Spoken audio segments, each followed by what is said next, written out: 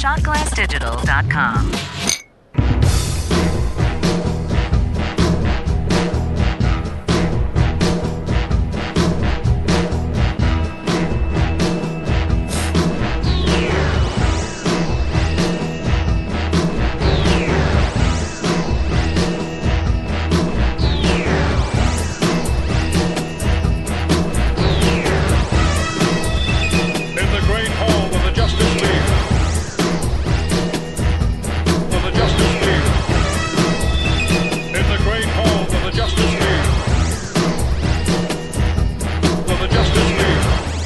On this episode of Geek Out Loud, Erich Schoeneweiss from Del Rey Publishing stops by to not talk his usual gimmick of Star Wars.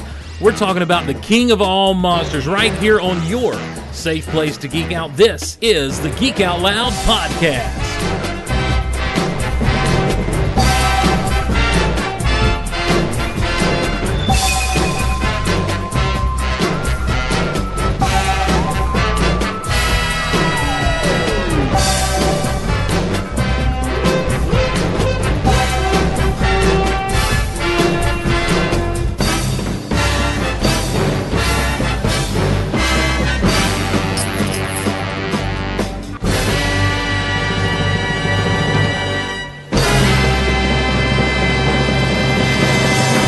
Well, hello again, everyone, and welcome to Geek Out Loud, your safe place to geek out on these here interwebs. My name is Steve Glosson. So glad to be along with you, and I want to introduce our special guest who's along for the ride. I don't think he knows what he's getting himself into tonight.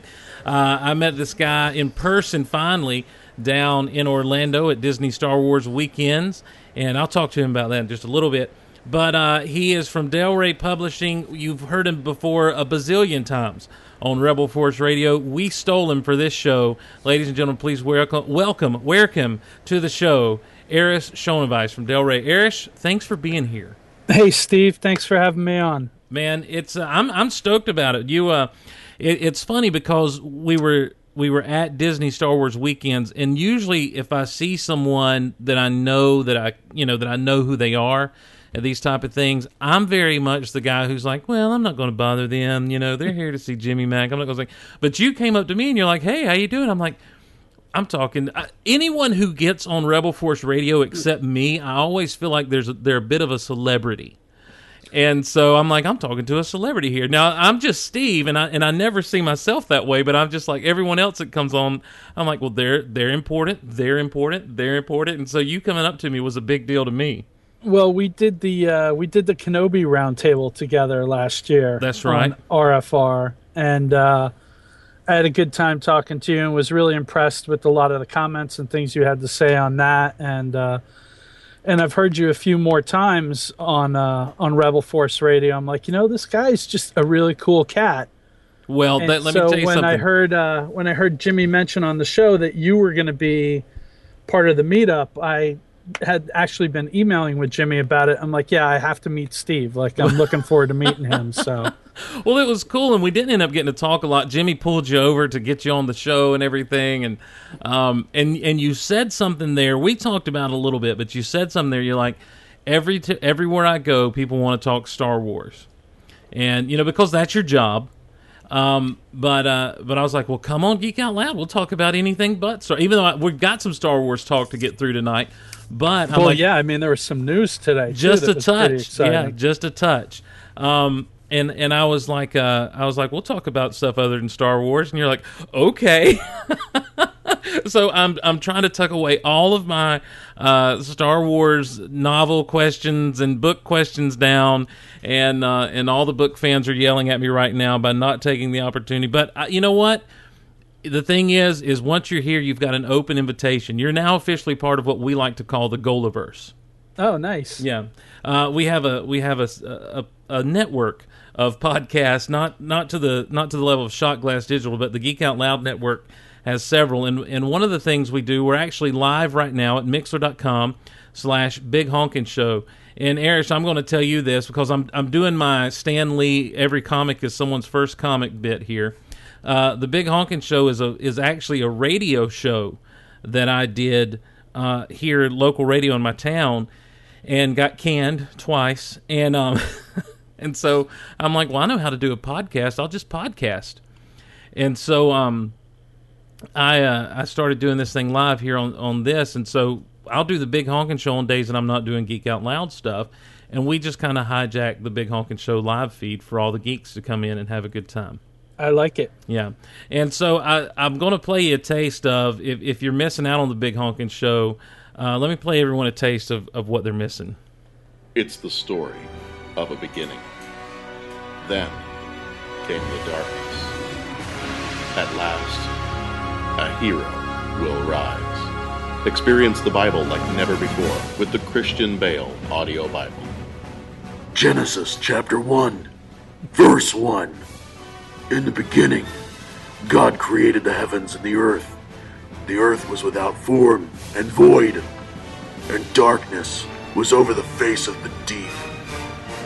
And the Spirit of God was hovering over the face of the waters.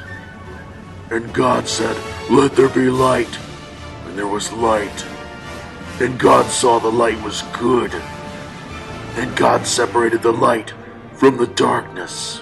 The Christian Bale Audio Bible also features a special guest appearance by actor Tom Hardy as Bane. Genesis chapter 3. Now the serpent was more crafty than any other beast of the field that the Lord God had made. He said to the woman, "Did God actually say, 'You shall not eat of any tree in the garden'?" And the woman said to the serpent, "We may eat the fruit of the trees of the garden.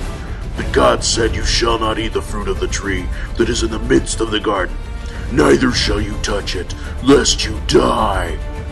But the serpent said to the woman, 'You will not surely die, for God knows that when you eat of it, your eyes will be opened, and you will be like God, knowing good and evil.'"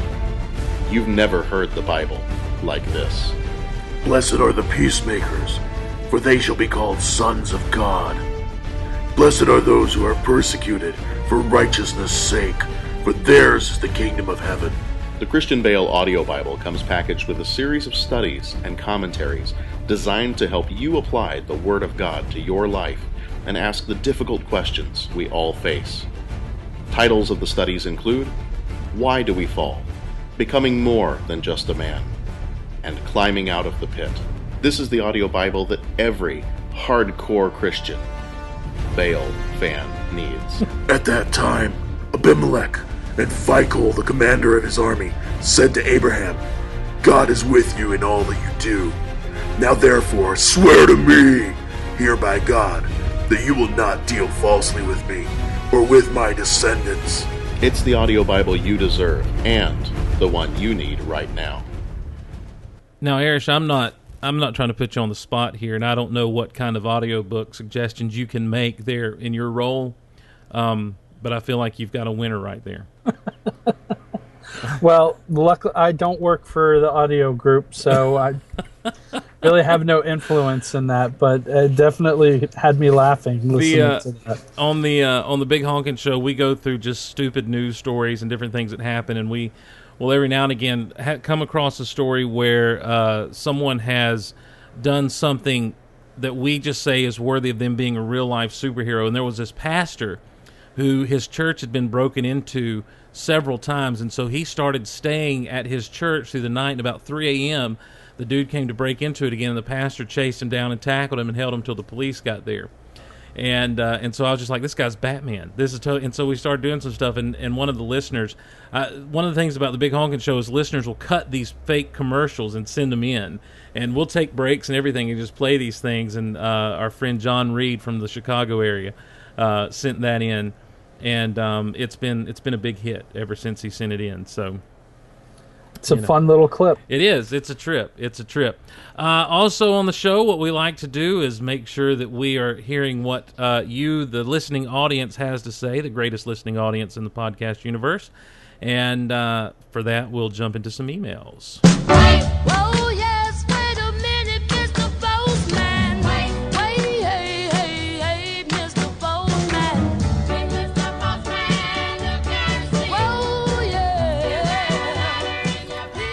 Please. All right, we've got a couple here we're going to get to, and really quickly, because normally we'll do a few more than what we're doing, but the snippets are going to be big today.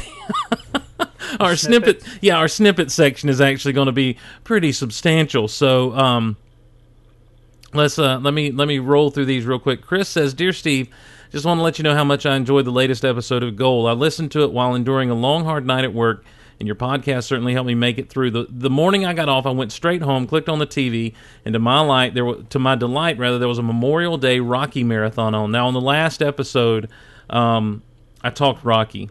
Eric, I don't know how you feel about the Rocky movies. I love the Rocky movies. Who doesn't?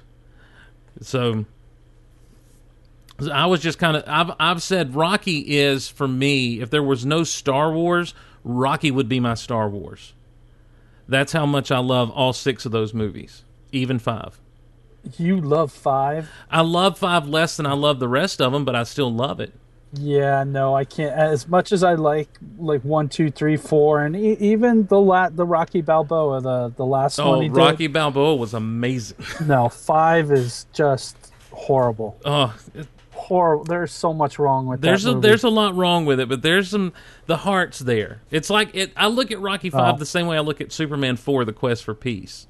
Oh no, that's horrible too. It's horrible, but the heart is there. You can see the heart behind what's going on. And so, I mean, Christopher Reeve, bless his heart, he wanted it to be good, and he wrote some moments that had some heart to it, but it just didn't work out in the end. No, that's Superman a case 4. where somebody needs to step in and speak truth to power and just say, we can't make this. This is just horrible. That's true. That's what Superman 4 was for sure. Yeah. Well, that's what Rocky 5 was too. Well, see, I don't know. I think that I don't want to speak ill of the dead. I think the best thing about Rocky 5 now is that Eric from Entourage played the kid who beats up his son in that movie. Is that okay? So he went on to greater things. Yeah, and it'd be great if we could go back and while Jade Stallone, that was his name, right? Sage Stallone, yeah. Sage Stallone. While he's getting beat up by E, he should just tell him, like, hey, tell Sloane I said hello. And that would be the reason for E to beat him up. But wow. Yeah, that movie is just horrible. I'm telling you, it's got some heart there. But anyhow, Chris agrees with you. You know, he said he was watching, he said if he wanted to put his 2 cents in on the Rocky saga, so here it goes. You're right, the Rocky franchise ranks right up there along with Star Wars, Indiana Jones, and Back to the Future franchises. I also agree with you about the part where Rocky goes to the Spectrum Arena the night before the first fight and realizes that he can't beat Apollo as being the best moment of the whole saga. Now, I didn't say that was the best moment of the whole saga. It was just that moment in that film that was a great moment to me. It epitomizes who and what Rocky's all about. I also got to go right along with your thoughts about Rocky 2 being one of the few sequels that actually surpasses the original. Just allow me to add Superman 2 to that list, along with Empire Strikes Back, of course. And this is where he says, here's where you and I part ways. I don't know how to put this to you delicately, so I'll just come right out and say it. Rocky 5 sucks. My reasons for saying that, you ask? 1, there's no way that Rocky and Adrian would entrust their finances to Paulie, of all people. Paulie got duped, and he got Rocky to sign over power of attorney to the people. They weren't entrusting Paulie. Oh no! See, I completely agree with Chris on that. Rocky might as well have given all of his money to a homeless man on the street. Well, they pretty much did. Exactly, which kind of proves his point here. But see, the guy got into Paulie and was like, "Hey, you need to get Rocky to sign these because he's going overseas, and so we're going to make sure that everything's taken care of while he's there." And so Paulie's like, "Yo, Rock, you need to sign these things." And Rocky was like, "Okay, I'll sign it. You want me to fight the fight? I'll fight the fight. I'll sign the papers. You want me to sign the papers?" And so, but I don't think they entrust their finances to Paulie. I think Paulie got duped, and instead of going through Adrian, the two boys just kind of went the other route. But he says, I think Stallone was trying to illustrate the fact that a lot of fighters go broke after they're retired, but certainly he could have come up with a better way than this. Number 2, he says, the fake Don King. I can't remember the actor's name, but it was painfully obvious that this was who he was portraying. He could have at least stayed away from King's catchphrase, only in America. I agree with that. I do agree that George Washington Duke was too much of a Don King character. And then number 3 says the street fight. Since he's supposed to have brain damage, why have him fight at all? Well, because you got to have Rocky fight in the end. Yeah, I mean, you can't have a Rocky movie and not have him fight. And and that's one of those moments when he's down and he's kind of out, and Mickey looks down and says, "Get up."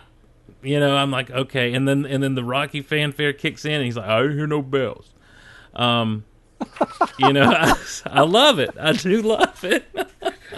Oh, but I mean, you sent me Chris's email, and reading through it, the biggest problem with Rocky V with Tommy the Machine Gun Morrison. Yes, listen, there's a moment after he wins the belt, and he's at that press conference.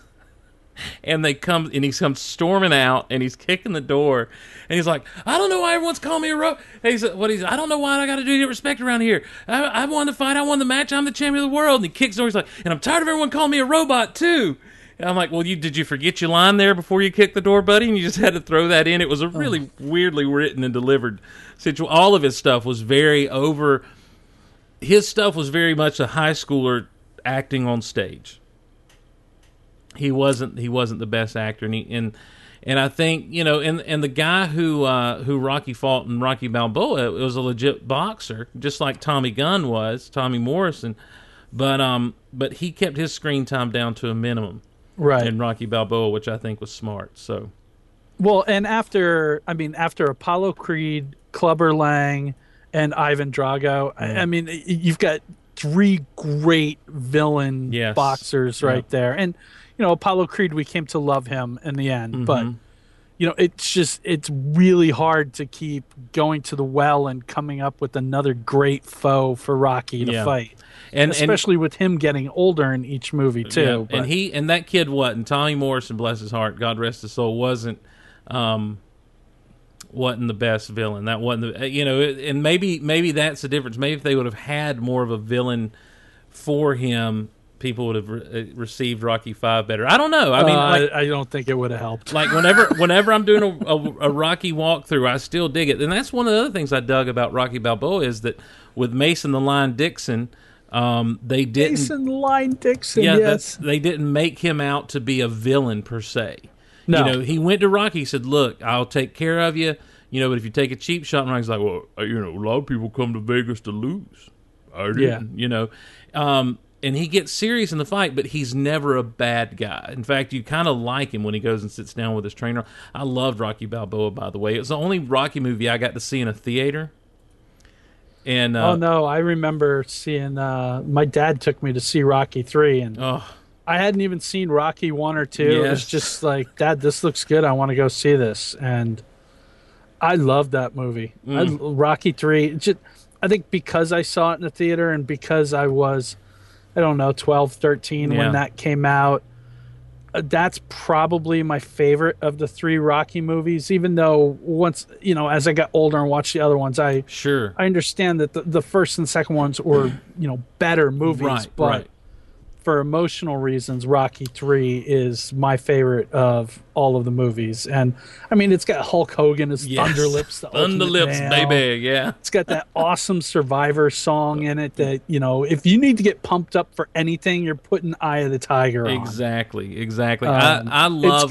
It's got the classic running scene on the beach with him and Apollo Creed and like slow-mo jumping in the air and hugging each other. And it always stressed me out. I'm like, their shoes are getting so wet right now. Yeah. And Mr. T was just awesome. Have you ever walked around? Such a great bad guy. Have you ever walked around in wet shoes? Yeah. I mean, it's not, especially on the beach. I did at Animal Kingdom. I got drenched on the rapids ride and had to walk around in wet shoes for like an hour. I hate it, especially on the beach. But yeah, Mr. T, man, breakout role for Mr. T. That moment when he's in the back and, and before the second fight. Yep. And they're like, "Do you have any predictions?" He's like, "Predictions? Pain." I'm like, it's classic. Well, and then just think about it in the terms of pop culture. Mr. T followed up Rocky 3 by hanging out with Hulk Hogan all the time, doing all the WrestleMania stuff, doing, that classic Saturday Night Live sketch with Billy Crystal, the "You Look Marvelous" and stuff. I mean, there was just all this great Mr. T stuff, all around that Rocky 3 movie. Yes, yeah. I mean, that was the launching pad for him, and it was. But that movie, I it was my first Rocky as well. It came on TV, and for some reason, my mom's like, "Well, I'm going to record this for you because I think you'll like it." And so I watched it first, and I'm telling you, I wore that videotape out. Yeah, I can imagine. I loved it. And then down the road, yeah, Rocky 1 and 2, I'm like you, Rocky 1 and 2 are better movies, the story-wise and everything. But as far as a movie that will leave you pumped at the end, Rocky 3 is it. Yeah. Right? I mean, that fight at the end where he's like, it's some of the worst trash talking ever. He's like, at least I ain't breathing heavy. Yeah. He's like, But then come on, you ain't it so even bad. has the fun little moment with him and Creed at the end, the ding ding. Yes. the two of them. Yes. I love it. I have to say, Rocky 2 drags a little bit for me. It does. Until Adrian wakes up and Mick's like, well, what are we waiting for? Well, I was going to say that's when I'll start watching Rocky 2, because that's when it really kicks in for me. But it's just got that period where he's just sitting over her hospital bed for it feels like 45 minutes of the movie. It does. But there's that moment that Mick has with him before that whole little montage starts, and Mick's talking to him in the chapel. He's like, I don't want to get waked up in a biblical place like this. Yes. And he's like, you're a hell of a lot better than that kid. A hell of a lot.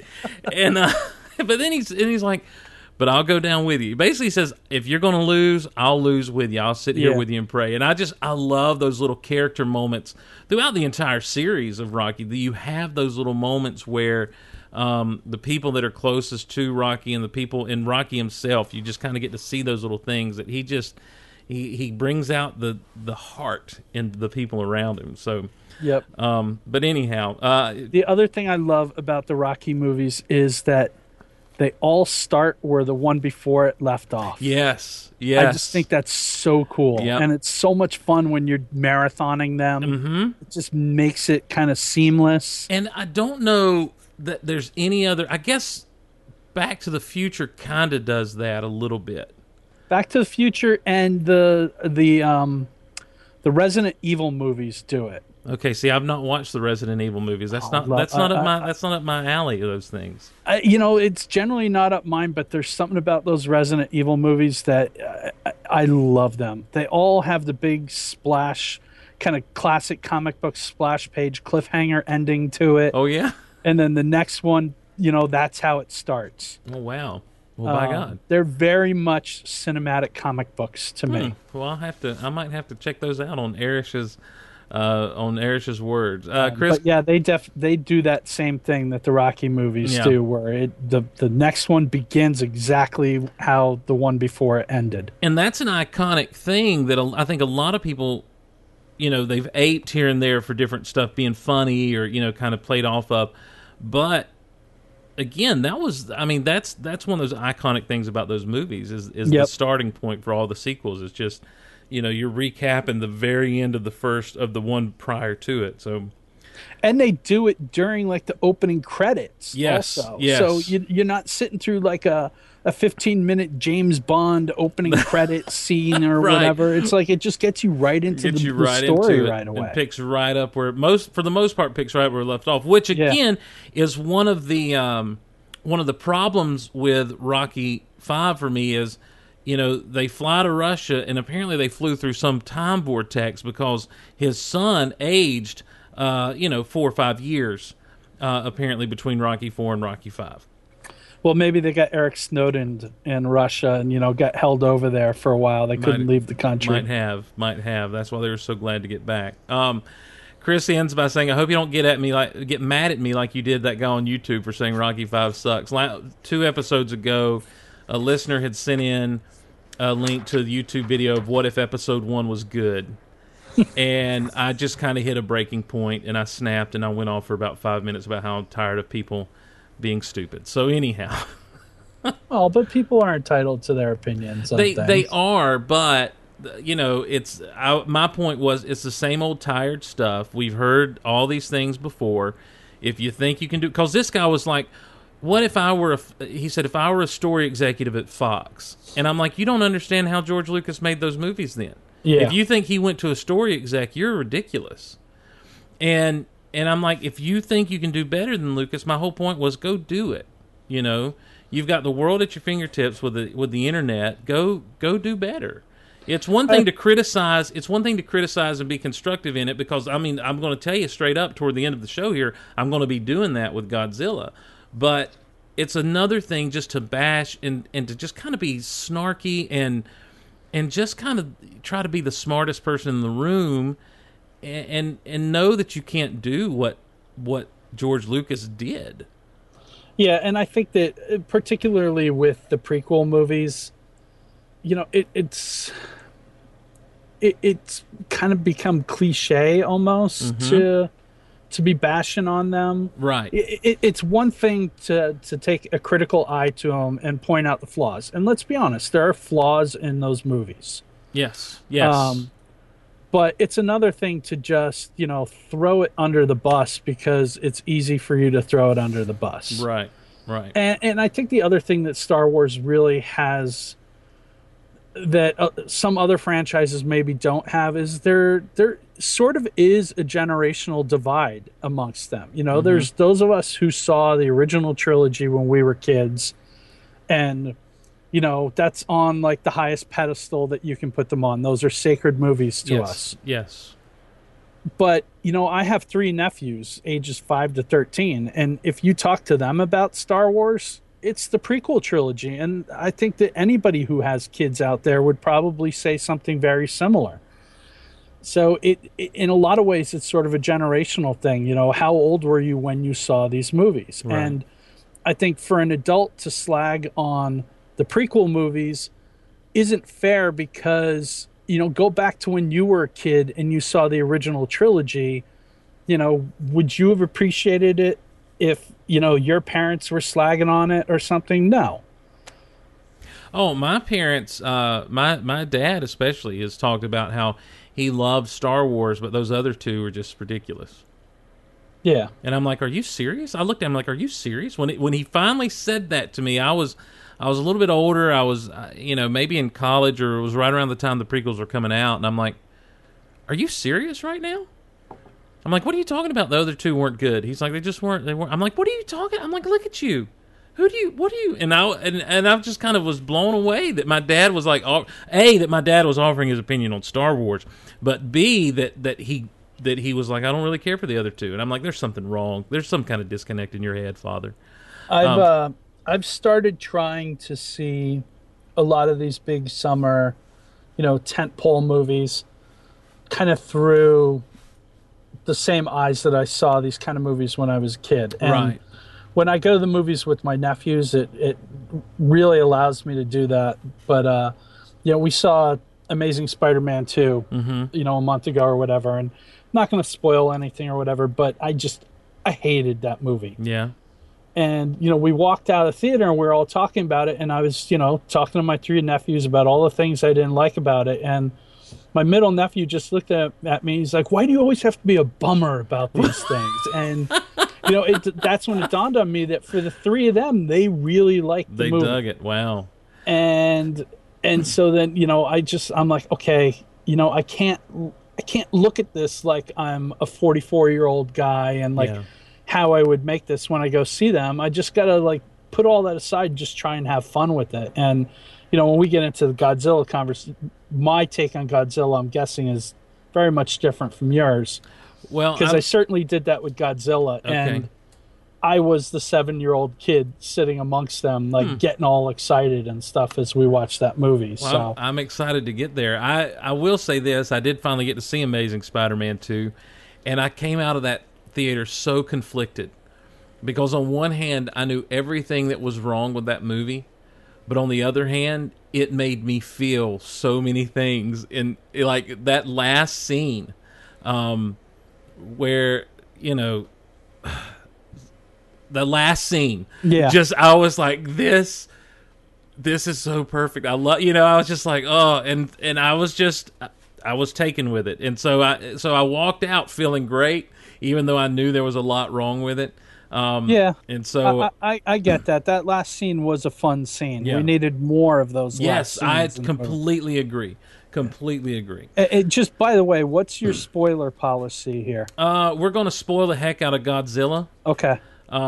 we're not gonna shy away from spoilers in the main conversation. A lot of times, if I'm not talking about something specifically and it just kind of comes up, I don't spoil it, because people generally know if we come on and we're saying we're going to talk about Godzilla, they know, okay, well, it's going to be spoiled. But I don't want to ruin something for somebody.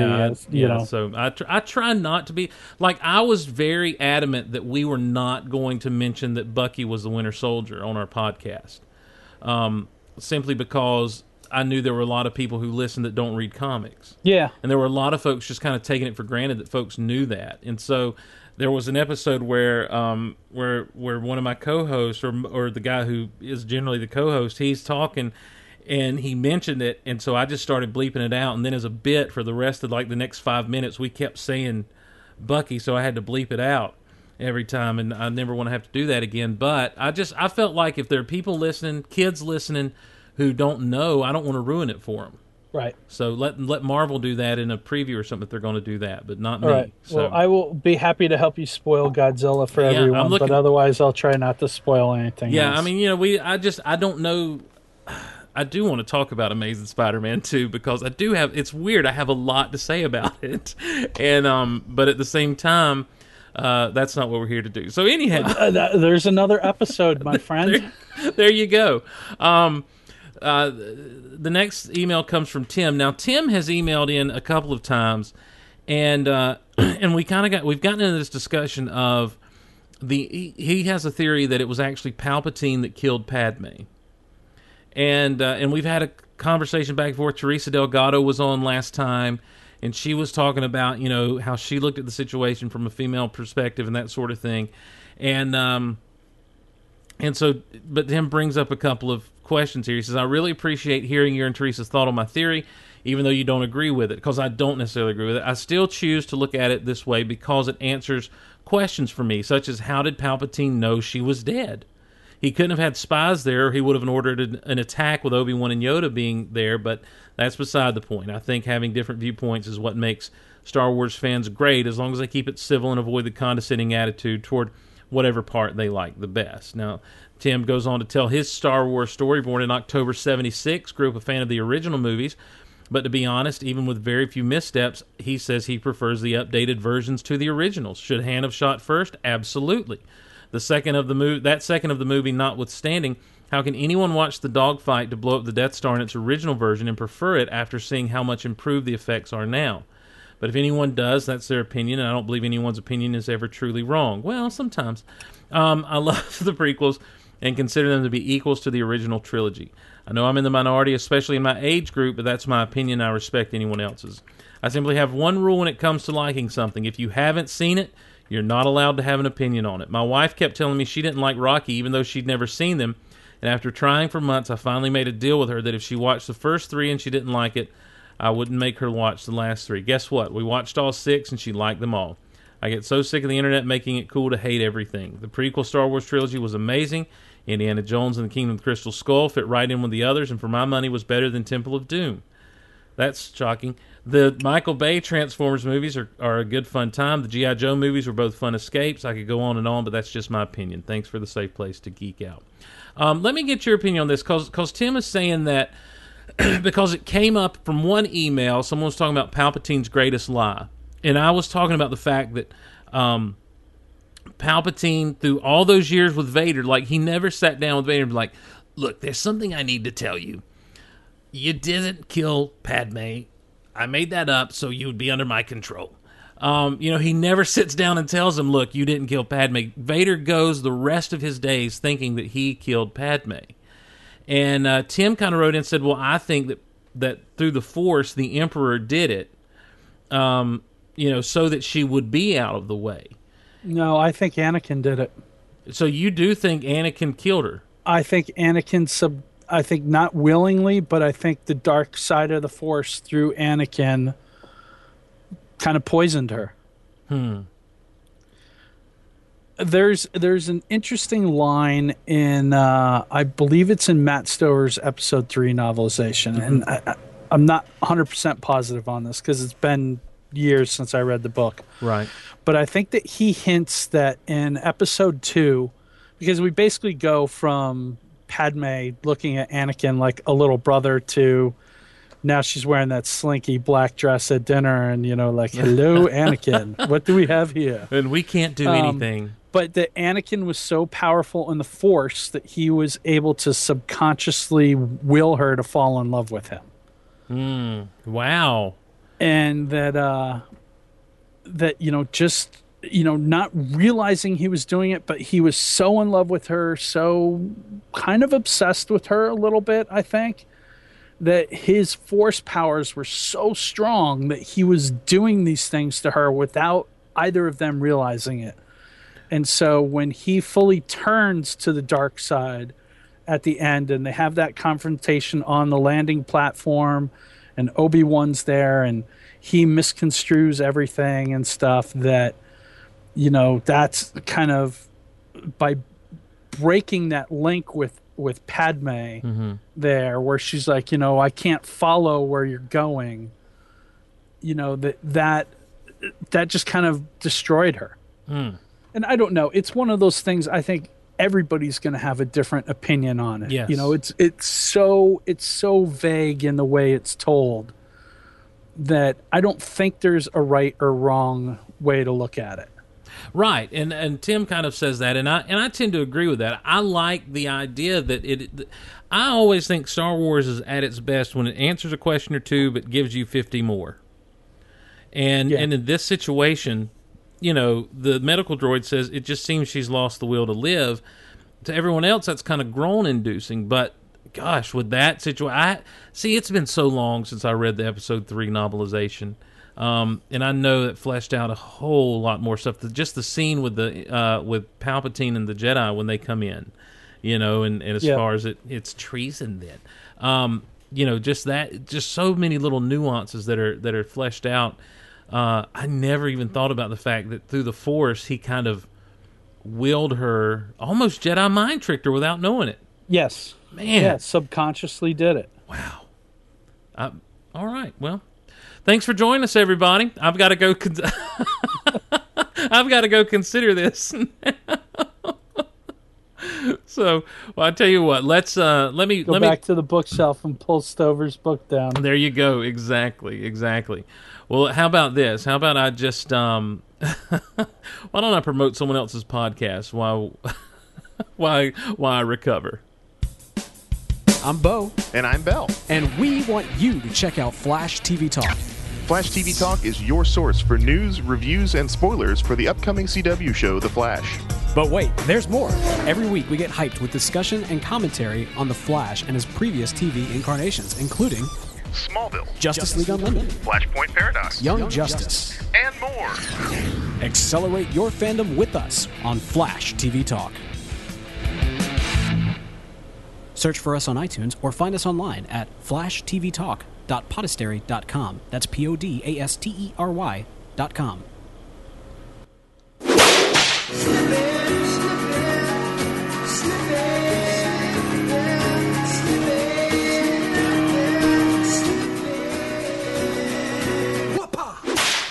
All right, on to the snippets. Snippets. There's no better word for it. I can't think of any way to. If you don't know what a snippet is, I don't know how to best explain it to you. The first snippet I've got here, Erish, is: have you seen Solar Freaking Highways? I have not. What is Solar Freaking Highways? There's Solar Freaking Highways.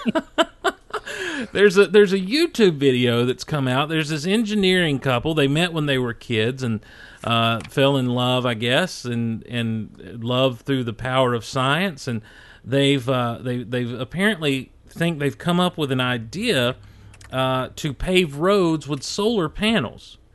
And there's a great YouTube video on with it. The moose. Yeah, with the moose. Yeah, and the guy, and basically they've got an Indiegogo campaign. I haven't looked at it in the past couple of days, but the dude, they did it first, and it's very how it's made, very dry and just out there. And so this guy comes along and is like, well, let me help you sell this. Solar freaking roadways. And he does this whole thing where he gives the information, but he just does it in kind of a funnier way. And these basically the idea is you've got solar panels on these things. You also have an LED display so that the roads are lighted, and they end up powering. You end up having a power grid based on your road infrastructure. They talk about paving driveways or parks or parking lots with them, and there's been some stuff that's come out where everyone. There's always got to be someone to be a negative Nancy about things. And they're coming out saying, well, it'd be too expensive. It's not rational. It's too much money to do this. And I saw someone say this wouldn't be a viable option until 2050. I'm like, well, start now. Because the idea, it seems like that this couple has worked out most of the problems. They answered a lot of the questions I had when I was watching their actual presentation about, how are these things protected? Can it sustain? Could these roads sustain being driven on over and over and over again? That kind of thing. And they seem to have their ducks in a row. They're an engineering couple. So I would hoped you'd seen that. I should have put a link to the YouTube video. I'm watching it right now. Yeah. What part are you at? There's a deer on the road and Yeah. its feet are lit up. Yeah. Well, the idea is they're pressure sensitive plates, that you could set and that could actually warn you that there's an obstruction ahead, if you're driving down the road. That way you don't run up on a deer too fast, or the deer's I think it's a kind of a clever idea. It is clever, and and the idea, a lot of people are saying is just the expense of it and the unreliability of the unreliability of the technology right now and the being able to drive on it. But I just want to say, hey, why not start working on it? Why not start developing it? It's a great idea. Well, because I think we have to wait to put the maglev under it first, Yeah. so that we can drive you our magnet propelled cars. Oh, over. indeed. So just if we're going to do this, let's combine the two technologies together. Just go ahead and make it happen. Yeah. And apparently, at night with the LED displays and everything, it ends up looking like the roadways of the future. Looks like freaking Tron. So, solar freaking roadways. There are problems with it. I don't want to get too serious about this stuff, but big oil and energy companies would never go for this. They would do everything in their power to try to stop it, but Well, you'd think an energy company might embrace it because they could turn around and sell the electricity. Yeah, you would think so. I mean, but I tell you, it's money runs the world. But I just think it's really cool. If you haven't seen the video, look at it. It's it's nice to dream. There's no sense. Stop stopping the dreams, guys. Come on. Well, I think they should start by building the basketball and tennis courts that they suggest here first. Yeah. And if they can prove that works, then, then go from there. Maybe find some small town as the test engine to try it out. That'd be, see, that's the thing. I mean, there's a way to roll it out and to try to do it and try to work it better and better. I do think it's a clever idea. Yeah, I think it is. I think it's a very clever idea. And it's one of those things that it seems so simple that it should have already been done, but obviously there's a lot of complications to it. But I just want to drive down the highway and feel like I'm riding a light cycle, Snippet, Erish, Edgar Wright leaves Ant-Man. This happened last week, or maybe it even happened while I was down in Orlando. It's been a bit since this took place. Marvel and Edgar Wright both cited creative differences on the way they're going with Ant-Man. Do you think that this is kind of the first crack in the armor of Marvel Studios? No, because I'm not drinking the Kool-Aid on Mr. Wright here. Okay, all right. I'm not a fan of his ice cream bar trilogy. Okay. I'm sorry, I don't. Well, what do they call it? The Cornetto trilogy or whatever. It's because in all three, it's in Shaun of the Dead, Hot Fuzz, and the last one that just came out, End of the World or whatever it was called. There's a scene in each movie where a character eats some ice cream bar. I think it's called a Cornetto. So they're kind of become known as the Cornetto trilogy. Okay. And I may have that name wrong. I'm not positive. I just watched those movies for the first time maybe a month ago. and they're okay, but I'm not like they're not like the be all end all things for me. So from what I understand, from what I've read online, that the whole reason they were doing the Ant-Man movie was because he had come to them years ago and wanted to do this and had an idea, and it was his involvement that was sort of the driving force behind it. And so from that point of view, it disturbs me a little bit that the two of them are now not going, that he's not going to be working on that, because if this really was his, idea, if he really was the driving force behind it, then it's a shame that he's not on board. Right. But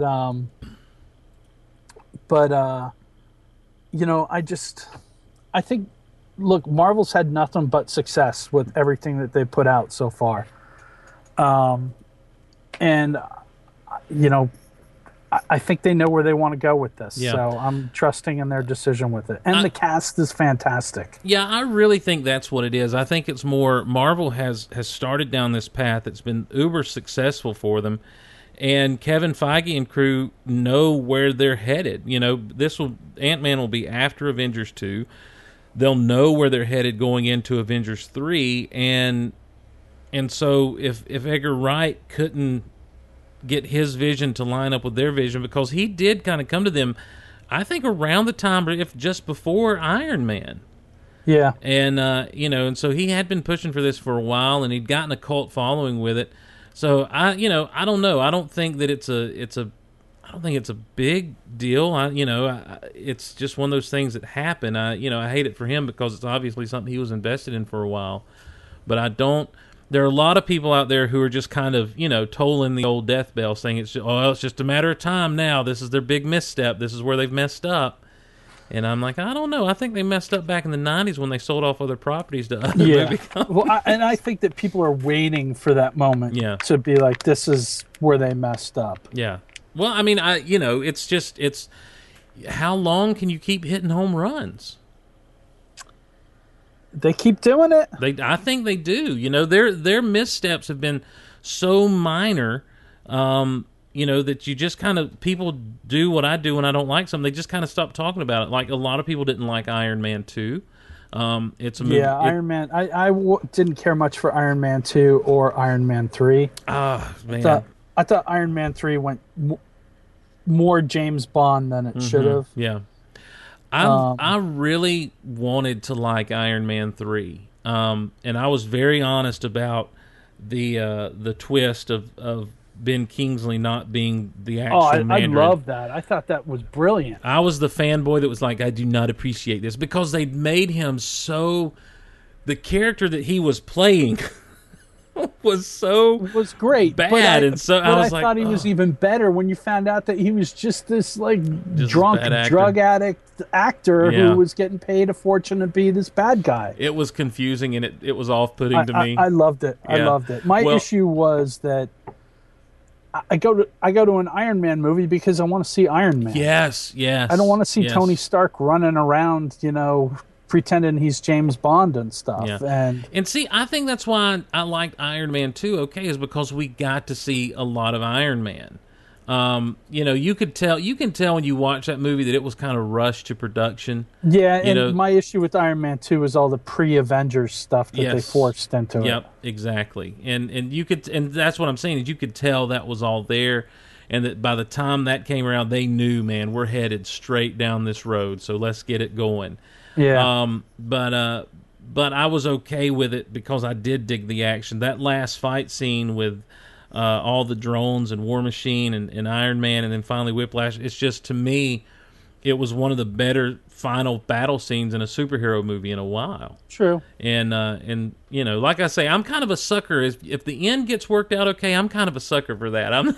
Well, and one of the problems that they face with Iron Man in general is that Iron Man has a pretty poor rogues gallery. Yes, yeah. Iron Man's rogues gallery is other guys in suits. Mm-hmm. Yeah. For the most part. Yeah. And two of the better ones, Crimson Dynamo and I can't remember his other name, were the two Russian guys who are, were products of the Cold War thing and are just wouldn't really work. Well, although now with our butting heads with Russia, they could work again now. But again, is it Titanium Man? Is it? Yes. Yes. Okay. yeah. That's my cred coming out there. There's my geek cred. But he just doesn't have the great rogues gallery that Batman Right, does, or that's true. Spider-Man does, or Yeah. Flash does. Hey, who do you think? I mean, obviously people immediately jump to Batman with rogues galleries. I think Spider-Man's got a really solid rogues gallery. So do I. Which is why, as much as I didn't like Amazing Spider-Man, I'm looking forward to a Sinister Six movie. Yes, indeed. But Mysterio has to have the big fishbowl head. If he doesn't have the big fishbowl head, then it's over for him. Let me tell you something about Because as Mysterio. goofy as it is, I just think that is one of the coolest villain character costumes of all time. I think Mysterio is one of the coolest villains of all time. Yes. I love the fact that this was a guy who's a special effects expert. He's got this fog that rolls in with him that dulls Spider-Man's spider senses and dissolves his webbing. Yep. And then he's got all this other special effects trickery that he uses, and in a digital age, my Atlanta, there's nothing. Oh, I would love to see. Remember the movie FX? No, Did you ever see FX? no. Oh, you got to see this movie. It's like a late 80s, early 90s movie. It's about a guy who's a practical effects expert, basically like a Stan Winston kind of guy. And he's hired by like the CIA to help them with the job. And it's this big thriller of a thing, but he basically has to fall back on all of his FX experience and skills to like get himself out of the situation. It's really cool. Oh man, I need to check it out. They It's made just, two. The sequel FX2 wasn't as good, but the Okay. first one's really good, and it's with actor's name Brian something or other. He was Tom Cruise's partner in Cocktail, and he's been in a bunch of other stuff. I wonder if it's on Netflix. It might be. It's And it's just really the letters It's FX? worth checking out. It's And just called FX. Okay. The letter F and the letter X. Okay, well I'll have to. I'll see if I can't track it down and check it out. Again, on. But yeah, I mean, if you took that and like added that, or just like gave Mysterio like that, doing all those kind of practical Yes. effects stuff like that, Yep. it'd be so cool. Oh, I've always dug. He's always been one of my favorite Spider-Man villains. Is Mysterio, and he gets a lot of crap it seems from people because of the fishbowl look and everything. But I'm like, do you know what you can do with that fishbowl head if you're a special Yeah. effects wizard, man? Anyhow, moving on. Snippet.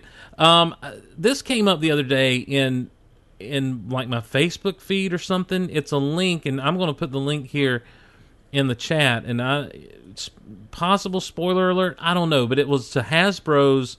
I don't think there's any spoiler alerts Okay, here. Guardian of the Galaxy toy line, and there's Nova.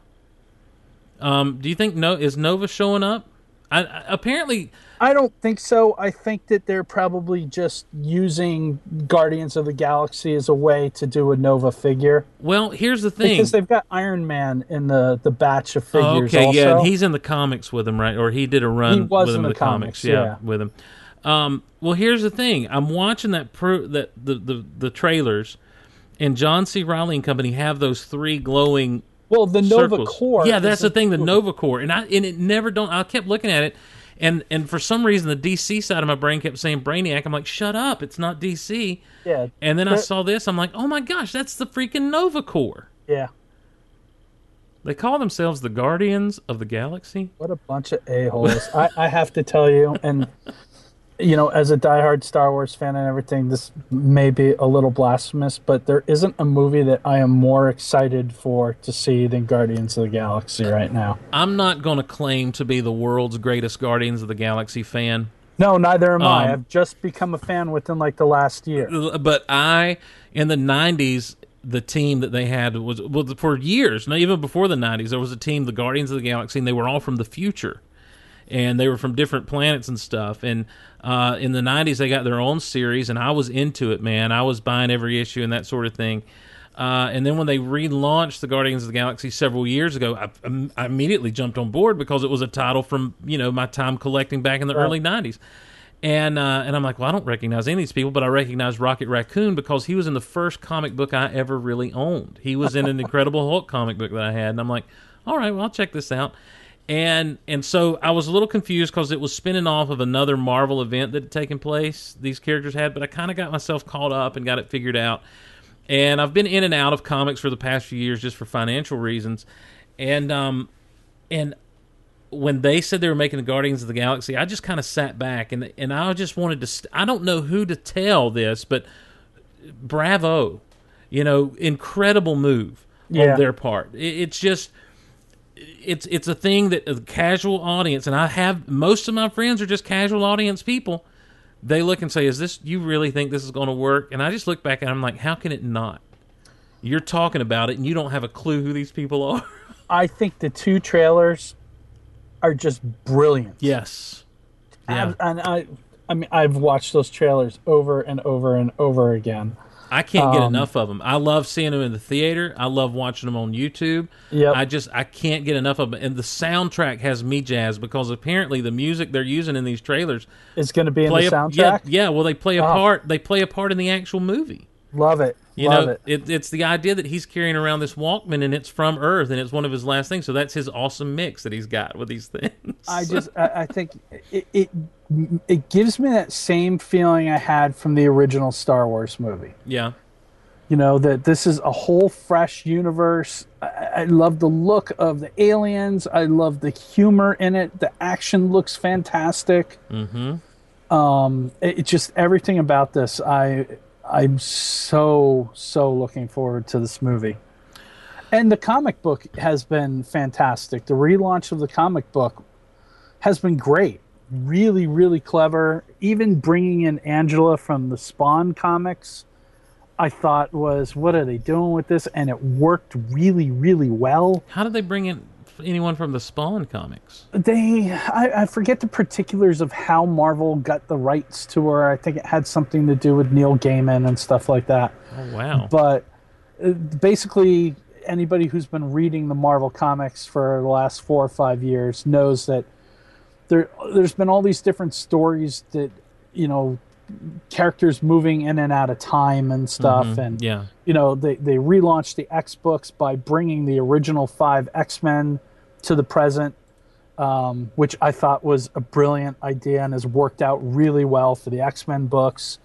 And basically they're brought to the present so that young Scott Summers Cyclops could stop older Scott Summers Cyclops from basically being an a-hole. Oh, no.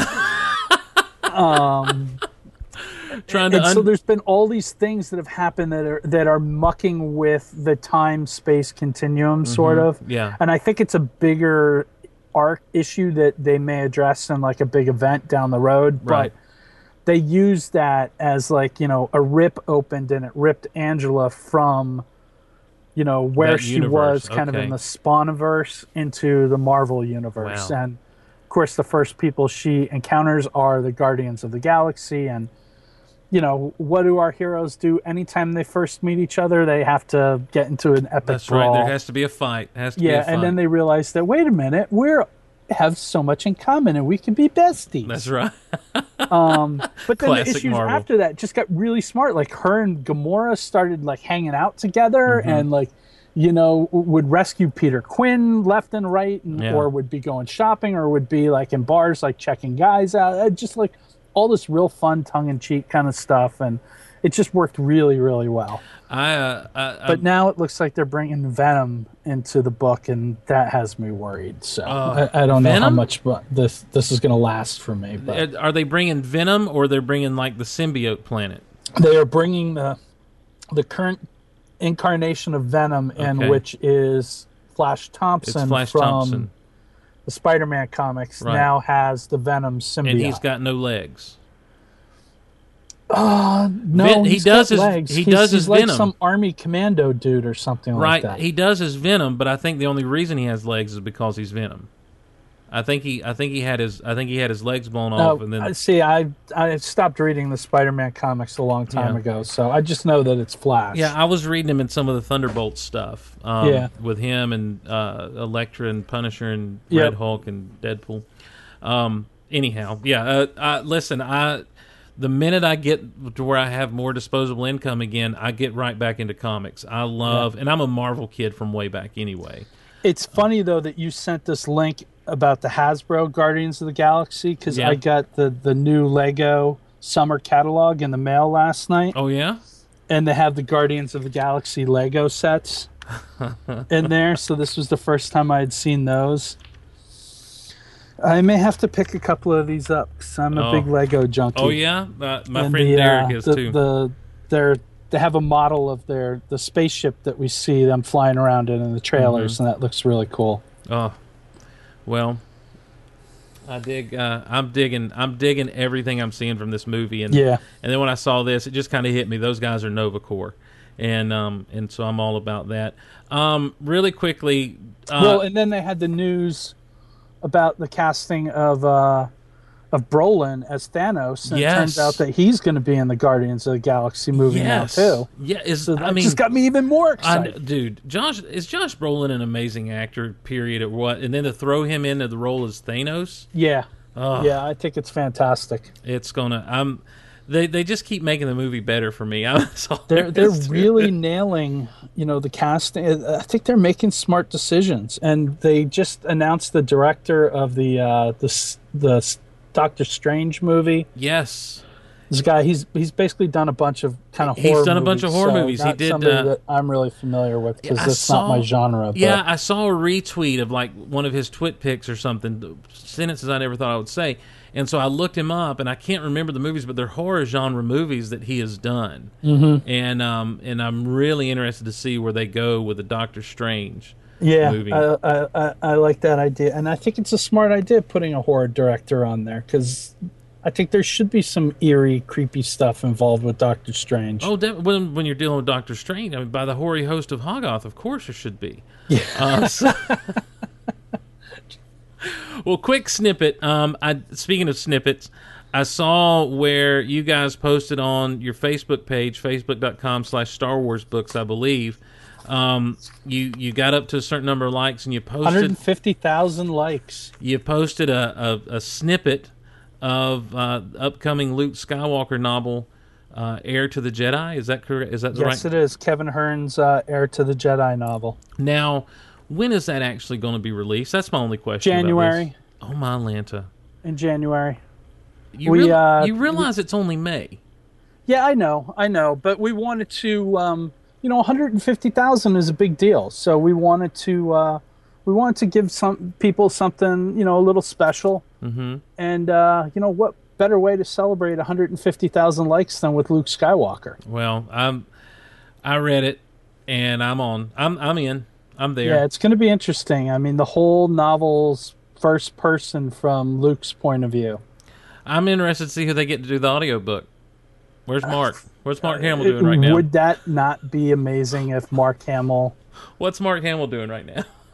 I don't know. I think he's busy in England with something, but, well. Maybe he's only on set for a couple days. Maybe after he gets his death scene wrapped. We need TMZ to get on that for us. Oh, my gosh. You see, there's... I don't want to say anything. It's like how much of this is like Lucasfilm allowing to happen, right? And then there was I think Bad Robot tweeted something from J.J. Abrams today. A note on a hollow chessboard, dartboard. Yeah. Please about stop the leaks. leaking. Yeah. At least they have a good sense of humor about it. Yeah. Well, I understand they were pretty angry. Is what I've heard. Oh, really? Is that Lucasfilm was pretty angry. About the leaks and stuff because not that anything major was shown, but then there was a couple other after the pig monster. There were a couple of other things that were shown that were kind of a big deal that really got my juices flowing, and a couple of spaceships basically, and so I don't know how to handle it as Okay, but in all, look, they officially released a cast photo with Peter Mayhew and Harrison Ford in it. So, is it really a big surprise that the Millennium Falcon might be in the movie? No, it's. I think that there's been a rumor for months that they were building a full-size Millennium Falcon on set. So I'm not surprised, but to see it is just kind of amazing, and to I just want to be a good upstanding citizen, Erish. No, And, I get that. And, to be quite honest, that photo that TMZ had of reportedly the Falcon under construction, that could have just as easily been like a picture from like the making of Return of the Jedi. That's true. That's true. I don't think it was, but you're right. No. I've Although I did have a little moment of pride when John Boyega tweeted his on-set reading, and it was the 3 making of Star Wars books. Yes. Because I yes. edited all 3 of those books. So. Man, I've not. They're on my Amazon wish list and have been for a while. And everything I've My heard friend, about I has been think so I can great. take care of that for you. Oh well, now listen. I'm not saying that to say that. I'm saying that they look amazing. I've thumbed through a few, and I'm just like, this is heaven. This is so much heaven. So they're, I mean, John Rinsler I like to refer to him as the Indiana Jones of Lucasfilm. Just the things he unearthed in the archives, and George's private collection and Ralph McQuarrie's private collection, Yep. just the material that he was able to compile for those, and the books that he wrote for all 3 of them, just absolutely, it's such a joy to work with, and I'm so proud of all 3 of those books. And so to see somebody, a member of the cast of the next movie now reading those, yes. like, really was a great moment. for Well, me. and I mean, and the thing is, it also lets you know that these guys are taking some things seriously. They're looking into the mindset, the heart set, the vision of what those things were, and Yep. and I'm telling you, Rinsler, from everything I understand, is so thorough in those books as far as the stuff that I'm always surprised. Like, I'll hear Jimmy Mack on Rebel Force Radio or someone else who's had more access to them than I have, just bring out points and bits from them that I'm like, I didn't know that. And they're like, well, no Star Wars fan did. Yeah. I've never seen that. No one has in 30 years. And it's just like, amazing pieces of just amazingness. So, but speaking of Star Wars, really quickly, since the last time I recorded, 2 more Star Wars cast members have been announced. Lupita, I'm not sure how to pronounce her last name, Nyong'o. I think. From 12 Years a Slave, and Gwendolyn Christie, Brienne from Game of Thrones. Yeah, this is Have to clap for well, that. hey, this is big deal casting announcements right here. Yeah. Well, you've got an Oscar winner, and you've got someone who's just got a huge fan following, and on a show that's got a huge fan following. And she was just cast to be in the last Hunger Games movie. Yep. I mean, Gwendolyn is definitely someone who stars very rapidly on the rise. And So- as far as getting into all the franchises she can, like, she's chasing down Zoe Saldana's cred on that, because Yep. So, what do you make of this? Obviously, one of the things that were said when that original casting photo came out, the one criticism I kept hearing was not enough females. Well, you just hit like 2 major home runs here. 2 Grand Slams. Yes. Yeah. And I'm really interested to see. I mean, gosh, I can't even imagine. I want to say Jedi. I want to say villain. I want to say, you can just go any way with these people. I almost don't even want to speculate on who Yes, they're playing. I exactly. just want to sit back and be pleasantly surprised Yes. by Yeah. whatever character they're going to put out there. I say 2 thumbs up on both of these ladies, and I'm excited. Although I will say, Concetta tweeted the other day a photo of Gwendolyn in her. It was a screenshot from the Game of Thrones, and somebody had photoed out the big broadsword she carried made and it a replaced it with a lightsaber. And I thought that was pretty cool. That got me really excited. And what's that. also interesting, both of these ladies are beautiful ladies, but have very exotic looks about them. Yes, And and are both obviously good actresses yes, too. yes, definitely. And so I'm just really anxious to. It's the fan in me that just wants more and more. I mean, look at everything that's happening in the Star Wars universe right now. All these great announcements. We had another amazing announcement today. Yes, sir. Josh Trank directing. who, directing apparently the next, not the first one, but the second, probably Star Wars standalone film. Yeah, and I loved Chronicle. Chronicle. That's the one. I want to make sure I've got the right movie in my head. That's the one where the guys are kind of filming themselves, filming each other. developing Yeah, their they- superhero some powers. meteor, whatever lands, or they Yes. go down into some Yes. little cave in the ground, and they come out and they slowly start developing powers. It's basically like a superhero movie. You know, one of them winds Yes. up becoming a bad guy, and the other two are, you know, the Have other to guy take him has to down. stop him and stuff. But it's all kind of, you know, not found footage, but in that same found footage kind of Yes, vein. well, and it's done really well because at first, to me, the idea of we're going to have this camera being handheld, you know, almost the found footage thing, and it's really shaky. These guys are running around, and as their powers become more and more, they get more and more confident in their powers. The camera becomes more and more steady. You know, yeah, and it the becomes, guy's able to like use telekinesis to Yes. like move the camera around, Yep. so somebody doesn't have to be holding it all the time. Yep. And It's just it was a great concept, a really well executed movie. I dug it. I really did dig it. well, and he's direct. I mean, he's directing the next Fantastic Four movie right now. Yeah. You know, we'll see what happens with that. But I think I really like the choice of both this guy and of you know, the guy who directed the Godzilla movie. I'm sorry, his name is slipping my mind right now. Gareth Edwards, right? Yeah. I think that two really clever choices, and I like that they're kind of thinking outside the box a little bit on these. So It's interesting. It's almost the Marvel Studios mentality yeah, of snatching up some people to do these things, especially with these standalone films. A lot of people are saying, you know, the first one is the rumors are Boba Fett. Boba Fett and Han Solo are Yeah. the two things that I keep seeing online. And I'd be interested to see, you know, if this really is if this second one really ends up being a Han Solo centric film.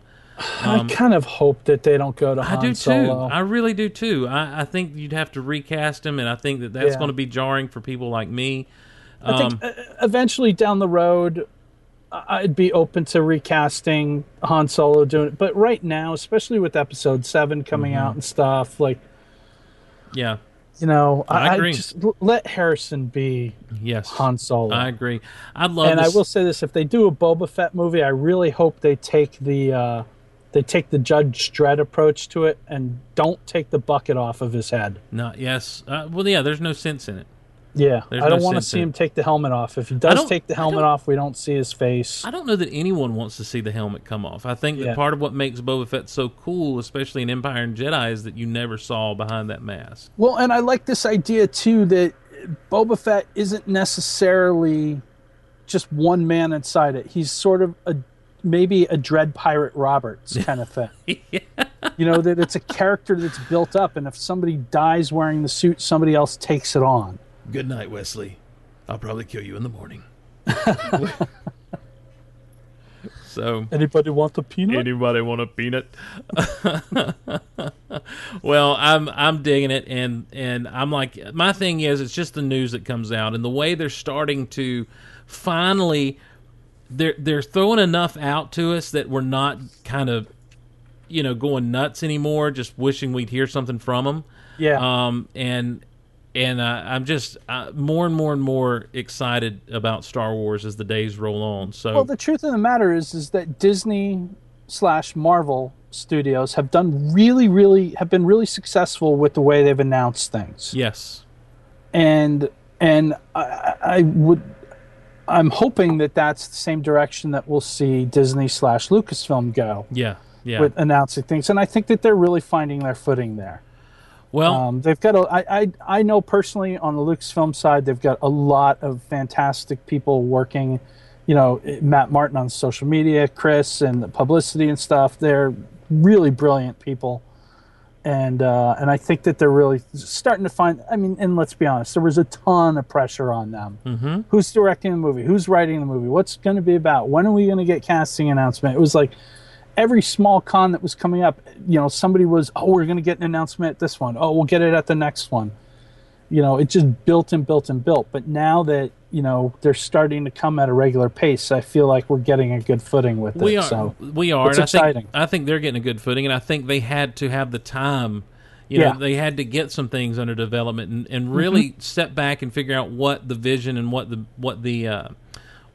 moves going forward were going to be with the franchise. So we're getting a Star Wars movie every year. I know Just get ready to go broke. That means more Hasbro figures, more statues, more everything.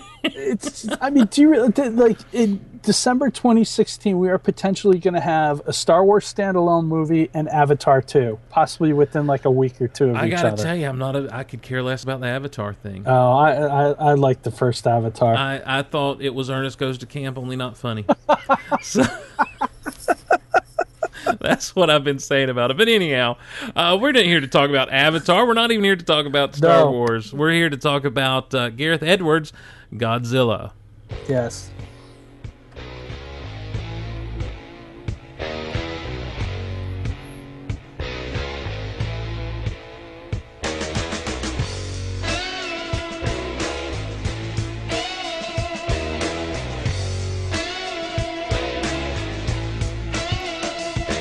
With a purposeful grimace and a terrible sound, he pulls the spinning high-tension wires down.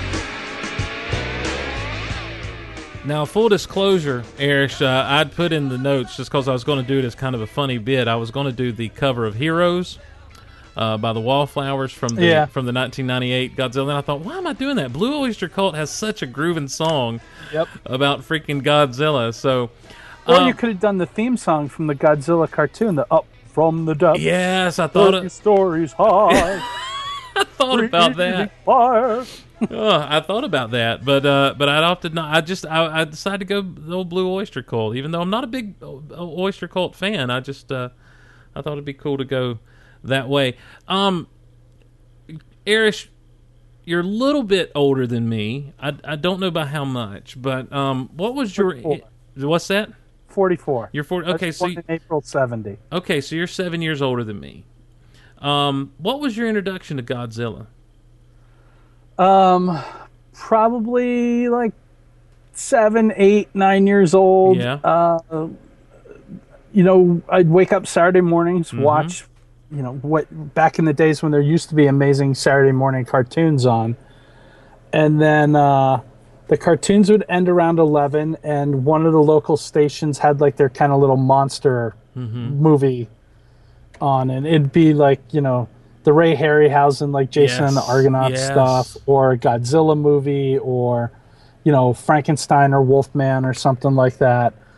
And I always got a kick out of them doing the Godzilla movies. Yes. Yeah. So it was really kind of those, and it was, you know, those 60s era Godzilla movies that have been dubbed and brought over here that, you know, it was probably late 70s that I was watching those. Yeah, I always equate those classic Godzilla movies with Saturday afternoon TV. Yeah, I think most people from our age era, our generation, are about the same way. That Godzilla was first introduced to them on the TV on a Saturday afternoon on some local cable access channel, and after the cartoons were over, here comes Godzilla versus whoever. Now, Yep. would you say you were a fan? I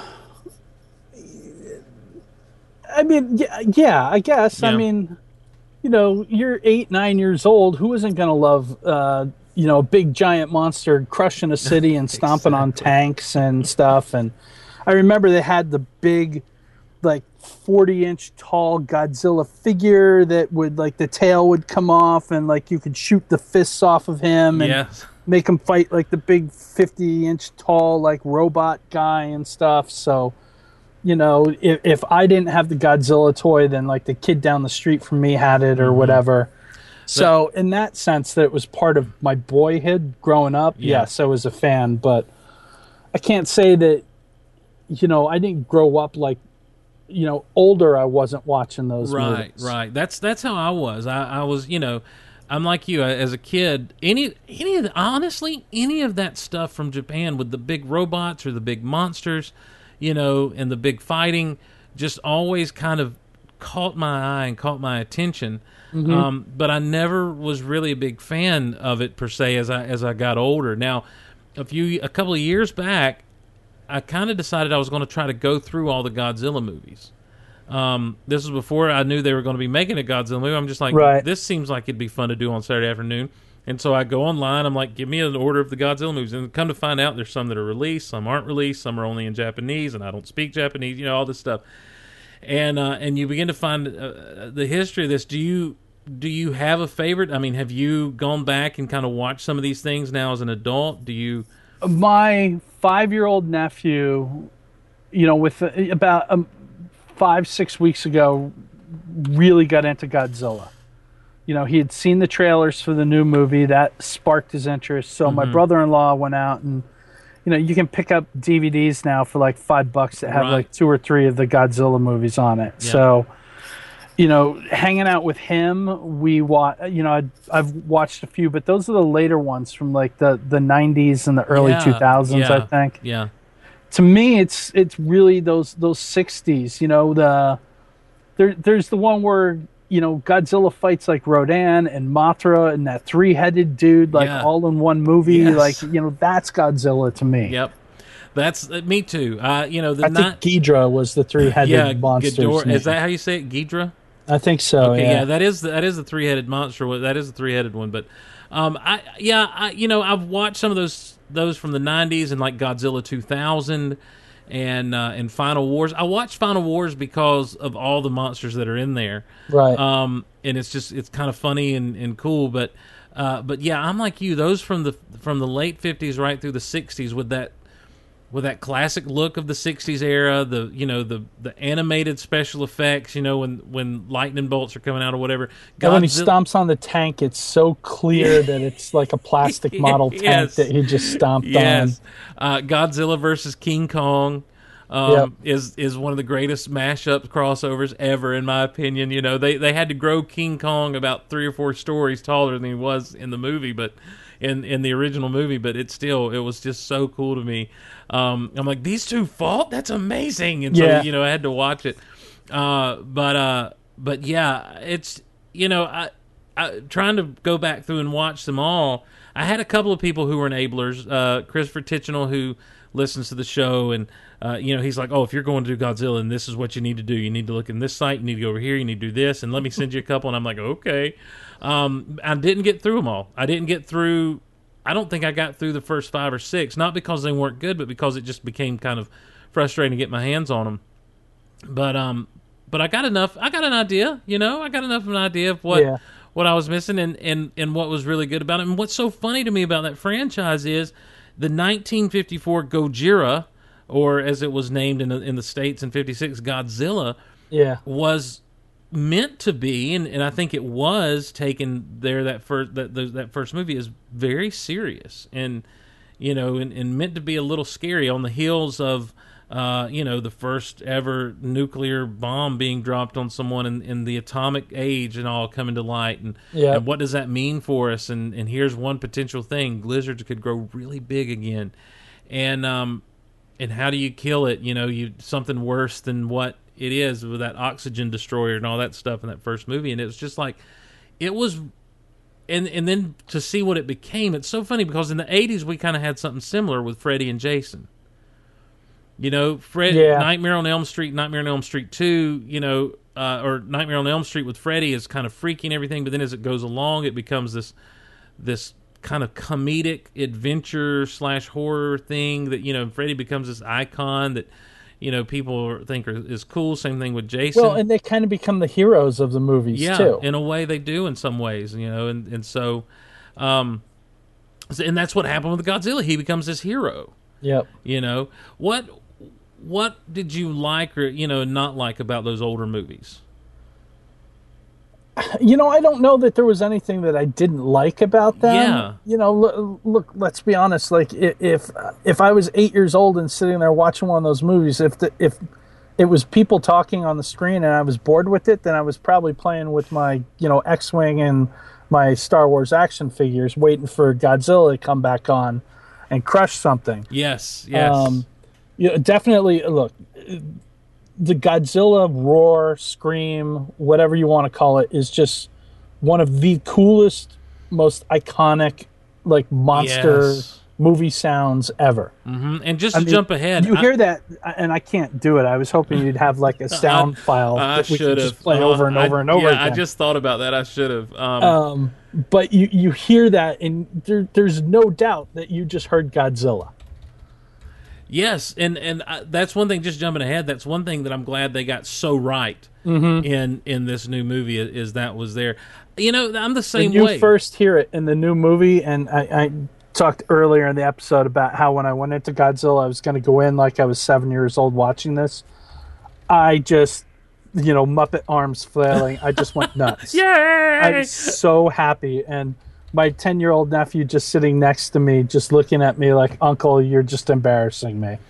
Yeah, that's you're right. It is iconic, and I just thought about it as you were saying. I'm like, I should have found a sound drop. I should have tried to find a sound drop so we could do this up right. I'm like you though. I mean, when I think back, and even as an adult watching those old movies, there's some things that I'm just like, well, this is a little weird. Yeah. But it's like it works in the scope of what it is. Yeah. Oh, And- there's definitely some weird stuff going on. Those twins Yes, with the those little. Mothra. Yes, And, I don't understand that to this day. yeah, there's a lot of weirdness, but that's not why I watch those movies. I watch those movies to see big giant monsters wrecking everything. Exactly. Do you have a favorite monster that Godzilla's fought? I think probably Ghidra, just Yes. because it was the same size as him, but 3-headed monster. Yes, I agree. I'm the same. And the effects were really cool on him. The suit was awesome. Yeah, that the way those heads would just kind of move around. They were never steel. I don't know what kind of wire work was going on with those things but or whatever. Just But masterful. yeah, it really was. And he had kind of a that weird noise when he would shoot his little electric beams out. But I always thought he was followed very closely by Mechagodzilla to me. The concept of Mechagodzilla was just perfection. The idea that we're going to create, or the space people are going to create, a mechanical Godzilla to fight the real Godzilla. Yeah. And he's more powerful. Yeah, it was a great. It's that thing we were talking about with Rocky. You got to have a good villain, and I think Yep. Mechagodzilla was a great one. But There's I'm like nobody you. more powerful. Godzilla is king of all monsters. That's right. That's right. But I'm like you. I love Ghidra. I'm the same way. That was when I put that down in the notes. I'm like, this is my favorite Ghidra, and I'm just going to go with it. And I figured I would kind of be ridiculed for it. I figured everyone's a Mothra fan. I don't know. I mean, Mothra was cool, but come on, fighting Godzilla, Ghidra, yeah. Yes. And the other thing that I loved, you gotta love the way the spikes on Godzilla's back light up before he fires off that atomic blast. Yes. There we go. There it is. It's like a long video of Was that courtesy of Mighty Mass? I saw him post the link on Mighty Mass posted the link in the chat there. So Awesome. Thank you, Mass. Thank you, Mighty Mass. Well, I like Mothra okay, but I don't know. It always seems like Mothra is kind of the go-to thing for a lot of people. But I'm a Ghidra guy. I really like that 3-headed golden dragon thing, man. Yep. So, My nephew spotted the 10-year-old. He spotted the Mothra Easter egg in the new movie. Yes. Well, I've got a friend that she was like, she texted me before I'd seen it. She's like, I spotted the Easter egg and no one else did. And there are a lot of cool Easter eggs in those redacted credits in the opening scene. Like before they white them out, it gets really, really. There's some stuff. There's like some Walter White nods and some other stuff going on. Oh, really? Yeah. It's blink or you miss it, but it's there in the rec. But yeah, the Mothra thing with the tank was There really wasn't cool. a scene after the credits, so we bolted as soon as they started up. Well, no, I'm in the opening credits. Oh, in the opening Yeah, credits. when they're coming on and they're kind of noticed redacting that. everything. Yeah, before they black it out, like the costume design. Before they black it out, there's something about a rubber. Is it this? Is it that? Is it a rubber suit kind of situation? So, but yeah, let's just jump into this new movie. What Okay. There's been people are split on it. And and I'm the type of guy I can't help myself. I end up reading reviews of movies before I see them sometimes. If I don't wait get to until them after now. yeah, if I don't get to them on opening day, I end up just because I just want something, Mm-hmm. And to see how people have been split, I try to go to spoiler free ones as much as I can, and to see and if I start seeing negative reviews about a movie I want to like, then I go in that much more determined to like this movie, just to stick it in somebody's face. And you know, one of the big criticisms was too many people moments in this movie. What did you think of the human story? I just kind of chose to ignore it. Okay. I completely understand that. I completely understand that people not liking the movie because the human side of it was done really poorly. I went to this movie to see Godzilla. Yeah.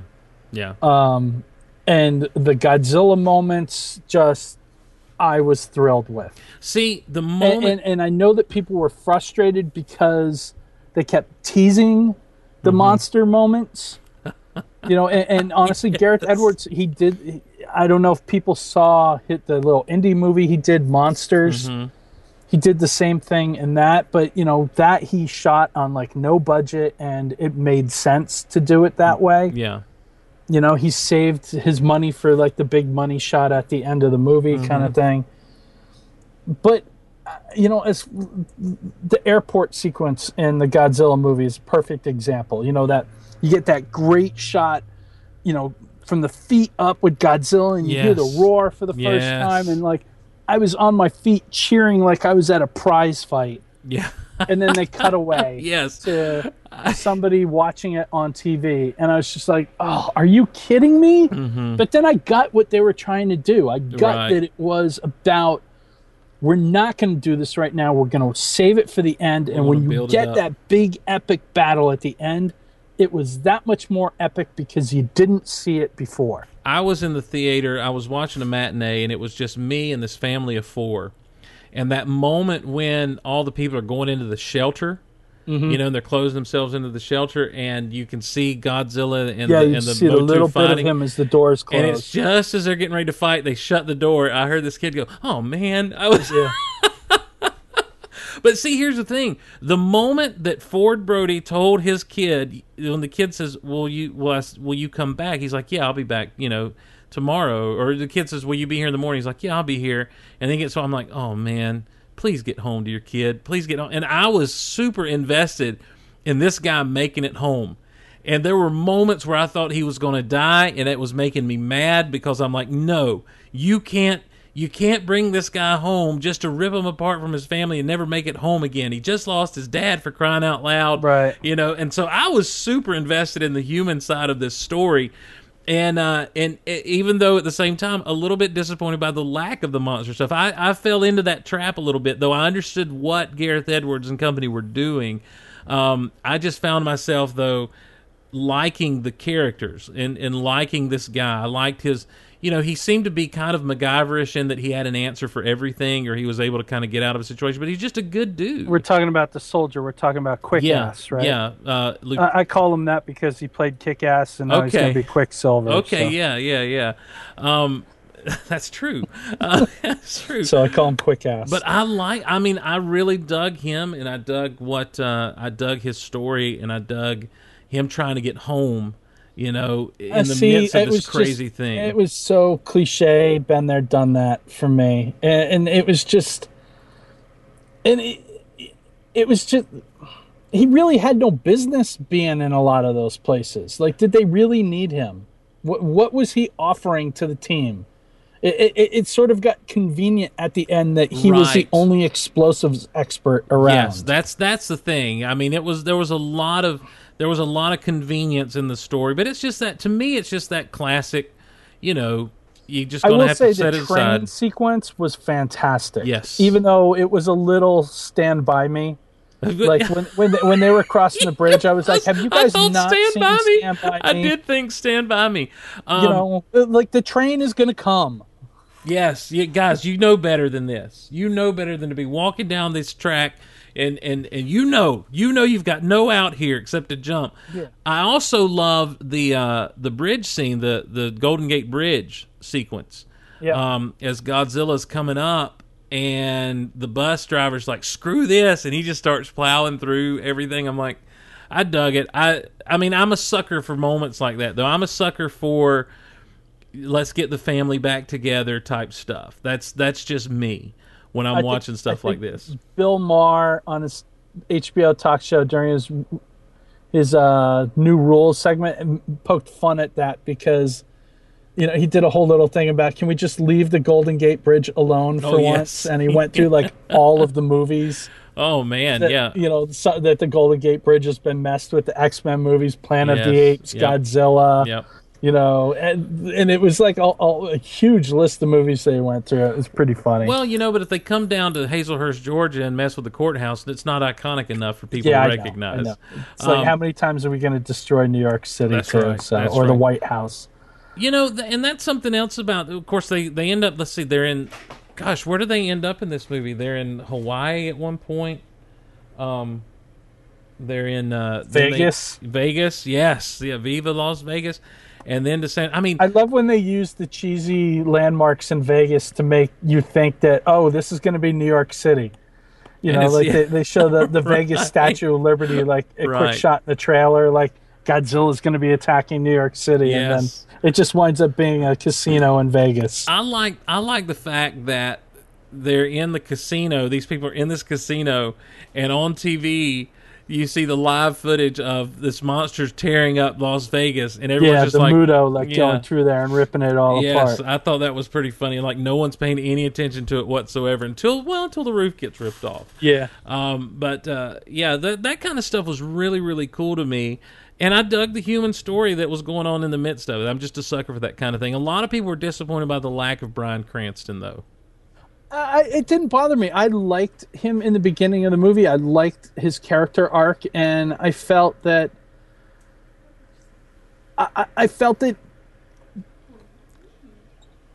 it was the right thing to do. Mm-hmm. Yeah, I mean, here's the only thing. Because otherwise, he just would have been one more character that you're dragging around through the movie. Right. Well, here's the only thing I feel like that we kind of got swerved on. I don't know how you felt about Pacific Rim, but I absolutely loved it because what was advertised is what I got last summer. There was no surprises. There wasn't some. It didn't end up. It was robots fighting monsters for the most part without any. They weren't trying too hard to make it some deep, impactful thing. It was just like, here's some robots fighting monsters. And what I saw in the commercials, what I got. The only thing I would call foul on this is you really played up the Bryan Cranston thing a little much. And I understand why. I understand you're playing off the success of Breaking Bad and that sort of thing. But but in your cast, he's the heavy hitter in the cast. Oh, I agree, but he's only there for the first quarter of the movie? Yeah, but I mean, it's been done in other movies too, where they play up somebody who winds up just having a cup of coffee and then they're out of the movie. And so I'm just saying, I never liked that. I mean, I feel like you're not selling the right bill of goods because really all you needed to sell me with this movie is Godzilla. Exactly. Exactly. And so I wasn't necessarily disappointed by the lack of Cranston because I kind of knew it was there going in, but I thought when he was on screen, he was Bryan Cranston, which is just, he's amazing at what he does. Yep. And so to go from this, workaholic, you can tell he's a workaholic obsessed with whatever the problem is down at the plant, to now I'm obsessed with figuring out what took my wife, a little bit of crazy added to it, to, and then dying in the midst of that taking place again. And then setting this whole thing in motion with his son, just trying to get home. Again, I bought into it. I believed in it, and I dug it. And so, but now the big thing is, was there enough Godzilla for you? I think there was, because the payoff at the end really worked for me. Mm-hmm. Once they get to San Francisco, once the huge battle starts, the male and the female Muto against Godzilla, it really, really worked for me. The one issue I have with Godzilla is they kept referring to him as an apex predator.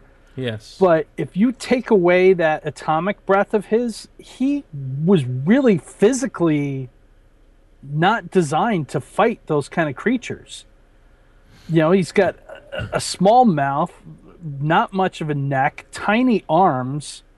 He's basically, he was very pear-shaped. He had a huge bottom on him and a big tail. Yeah, a little bottom But, heavy. In terms of having a physical build that would allow him to be this big apex predator really wasn't there. Yeah, except for the fact, like you said, the atomic breath. He had the atomic breath. And I was about to say, in his on land and in water abilities, but the But other he the didn't other thing use could the fly. water abilities Not in the much. fight. No, he didn't. But that said, that was part of what made that battle so epic was that you saw Godzilla take the damage from the fight. I mean, the building falls on him, and you think he's down for the count, and then he comes back, and he just when he opens that Muto's head and just breathes the fire Yes. right down into him. The it was atomic just breath. like, yeah! The atomic breath, mouth to mouth. That was like Rocky knocking Apollo out. It really was. It was a great and- moment. and It was a great Rocky moment. too. And then just kind of flips his head over to the side, just Yep. because his head fell off. The thing's head fell off, and Godzilla's like, yeah. Yeah, What- but I mean, the Godzilla roar when the tail lit up, and then you see the atomic breath for the first time. Yes. And then when Yes. he shot that breath down into the Muto's throat, all three of those moments, I was out of my seat, just going nuts in the theater. I was so glad his spines lit up on the back, or whatever you call those things on the back. I was into it completely into it. I would have liked to seen more of that. I'm the guy that's like, give me more. Yeah. But I also would have liked to seen it in the daylight. That's the only other. Those. I'm not. You brought up Pacific Rim earlier, and I think I was the first time I saw Pacific Rim. Like the whole Del Rey crew here, we all went opening day. We went like that Friday morning, and then we came to work. I was the dissenting voice amongst the group. I did not like Pacific Rim. Right. And one of my big issues with it was that everything took place in the dark. Mm-hmm. You could barely see any of the kaiju. Yeah. You really couldn't make out any details on them. Whereas with Godzilla, I didn't have that problem. I felt that the lighting was sufficient yes. during the night battle scene. But we also had scenes of the two Muto during the day. So we got to see them in the light. We had a better idea of what these creatures looked like. Right. So that didn't bother me that much. But certainly in Pacific Rim it did. Yeah. Everything was just so dark all the time. Well, and that's the least of my issues with that movie. Sure. I do agree with you that the lighting was good for what it was. And I'll tell you what else I thought was just really cool, and it just captured my imagination, was Godzilla swimming through the ocean, and his spine sticking up out of the water, and Yeah, and I like the wakes that he would make, and the Yes. ships kind of like drift off to the side and Yep. everything. Very Yeah. cool. That captured my imagination for some reason. And as I'm watching, I'm like, you know what, this is cool enough. This is really cool. And so, if we only get full on Godzilla in the last few minutes, but then if you go back and watch the old 1954 film, it was kind of the same thing. Yeah. The reveal was kind of the same way. There's that weird moment where he's sticking his head up over a mountain. It looks kind of like Cookie Monster, but other than that, it's the same idea that when he finally starts, raiding the city, it doesn't last that long. Now, but I will say this about Gareth Edwards going into his Star Wars standalone movie. Let's say he's doing a Boba Fett movie, just as an example. If I got to wait until the last 20 minutes of the movie to see Boba Fett, I'm not going to be happy. Agreed. He's pulled this shtick twice, and I think That's right. it worked. It worked for Monsters, and I think it was a really smart idea to do for Godzilla. Yes. But he can't go to this well again for me. Indeed. He's got to find some, and I think that honestly, Legendary hired him to do Godzilla in part because of what he did with Monsters. Right. And I think they liked that idea. But yeah, the well is dry on this, my friend. Well, don't go back to this one because it's not gonna do good for you with Boba Fett. But I like Kevin in the chat says, imagine Edwards treating Boba Fett like Jaws. No, that's what we're saying. Don't imagine that. We don't want that. But that's kind of what we got here. You know, Godzilla was basically Jaws in this. Yes, And yeah. I do think in a lot of ways, the less you see, sometimes we see too much of things. I agree. And Jaws worked so well because we never really did see the shark. But, you know, we got to see a lot with Godzilla that there were a lot of unique shots. The one, the swimming through the water the way he did seemed unique. There was a shot that just started, as you talked about, from the foot and just went up. I think it was at the airport. That was the first time that we really fully Yes. see him and we get the Godzilla roar. And it was just a great moment. I'm like, you can put any music there, any inspirational music. It's like, you know, here we go. It's on. Eye of the Tiger. Yes, you can put on Eye of the Tiger. Dun, dun, dun, dun. When that comes out on video, I'm going to edit it. Dun, and then the Godzilla roar. Yes, exactly. Make it happen, somebody. Well, they've said there's going to be. Well, real quick, what were some? We've talked about some of your favorite moments, I guess, but what would you say other than the atomic, you know, mouth to mouth? What were some of your favorite moments in this film? You know, I liked the beginning. I liked the whole Bryan Cranston kind of arc. I like how that all built up. Yeah. I did enjoy that aspect of the film because, you know, we didn't know what we were getting. What was that giant skeletal thing Yep. in the cave? You know, we didn't know that it was a Muto. Was that Godzilla? Was it not Godzilla? What destroyed the nuclear power plant that Cranston's wife died in? I liked how that all built up. Yes. So I liked it unraveling. It got to a point though that it was a little too much. Oh, Godzilla will come and save this. Godzilla Right. represents nature, and he will put everything back into balance Let him fight. and Well, stuff. It's like, all right, look, okay, if that's the case, then just build the ring and let them fight. in it. Yes, build a ring. I had two things, and that was one of them was the whole nature thing. But the only thing that really stuck out with me, that really to me caused me to suspend or have a hard time suspending any disbelief, was they're going to the nuclear waste drop off in the mountain, and they're looking at all these, you know, doors, you know, to see what's there, and then they finally open one. There's a bright light in there, and they open up, and you find out, you know, basically the whole mountain's been ripped off by this other Motu that's getting away, or Muto, Right. that's getting away. And I'm like, did you not notice that the whole side of the mountain was ripped off as you were coming in? Yeah. You know, is that Yeah. something that escaped you guys' attention? Well, and the other thing, this transporting a couple missiles on a train, like the whole Superman 1 story thing. Yes, Like, yes. was there not a nuclear submarine, like, somewhere in the Pacific that you Right. could have just parked off of the coast of San Francisco? Exactly. You know, open all the doors on the launch tubes and, like, you know, let them go at that. Yes. You know, Exactly. just Red October the thing. That's Have just- them, like, abandon ship and leave it floating there. Exactly.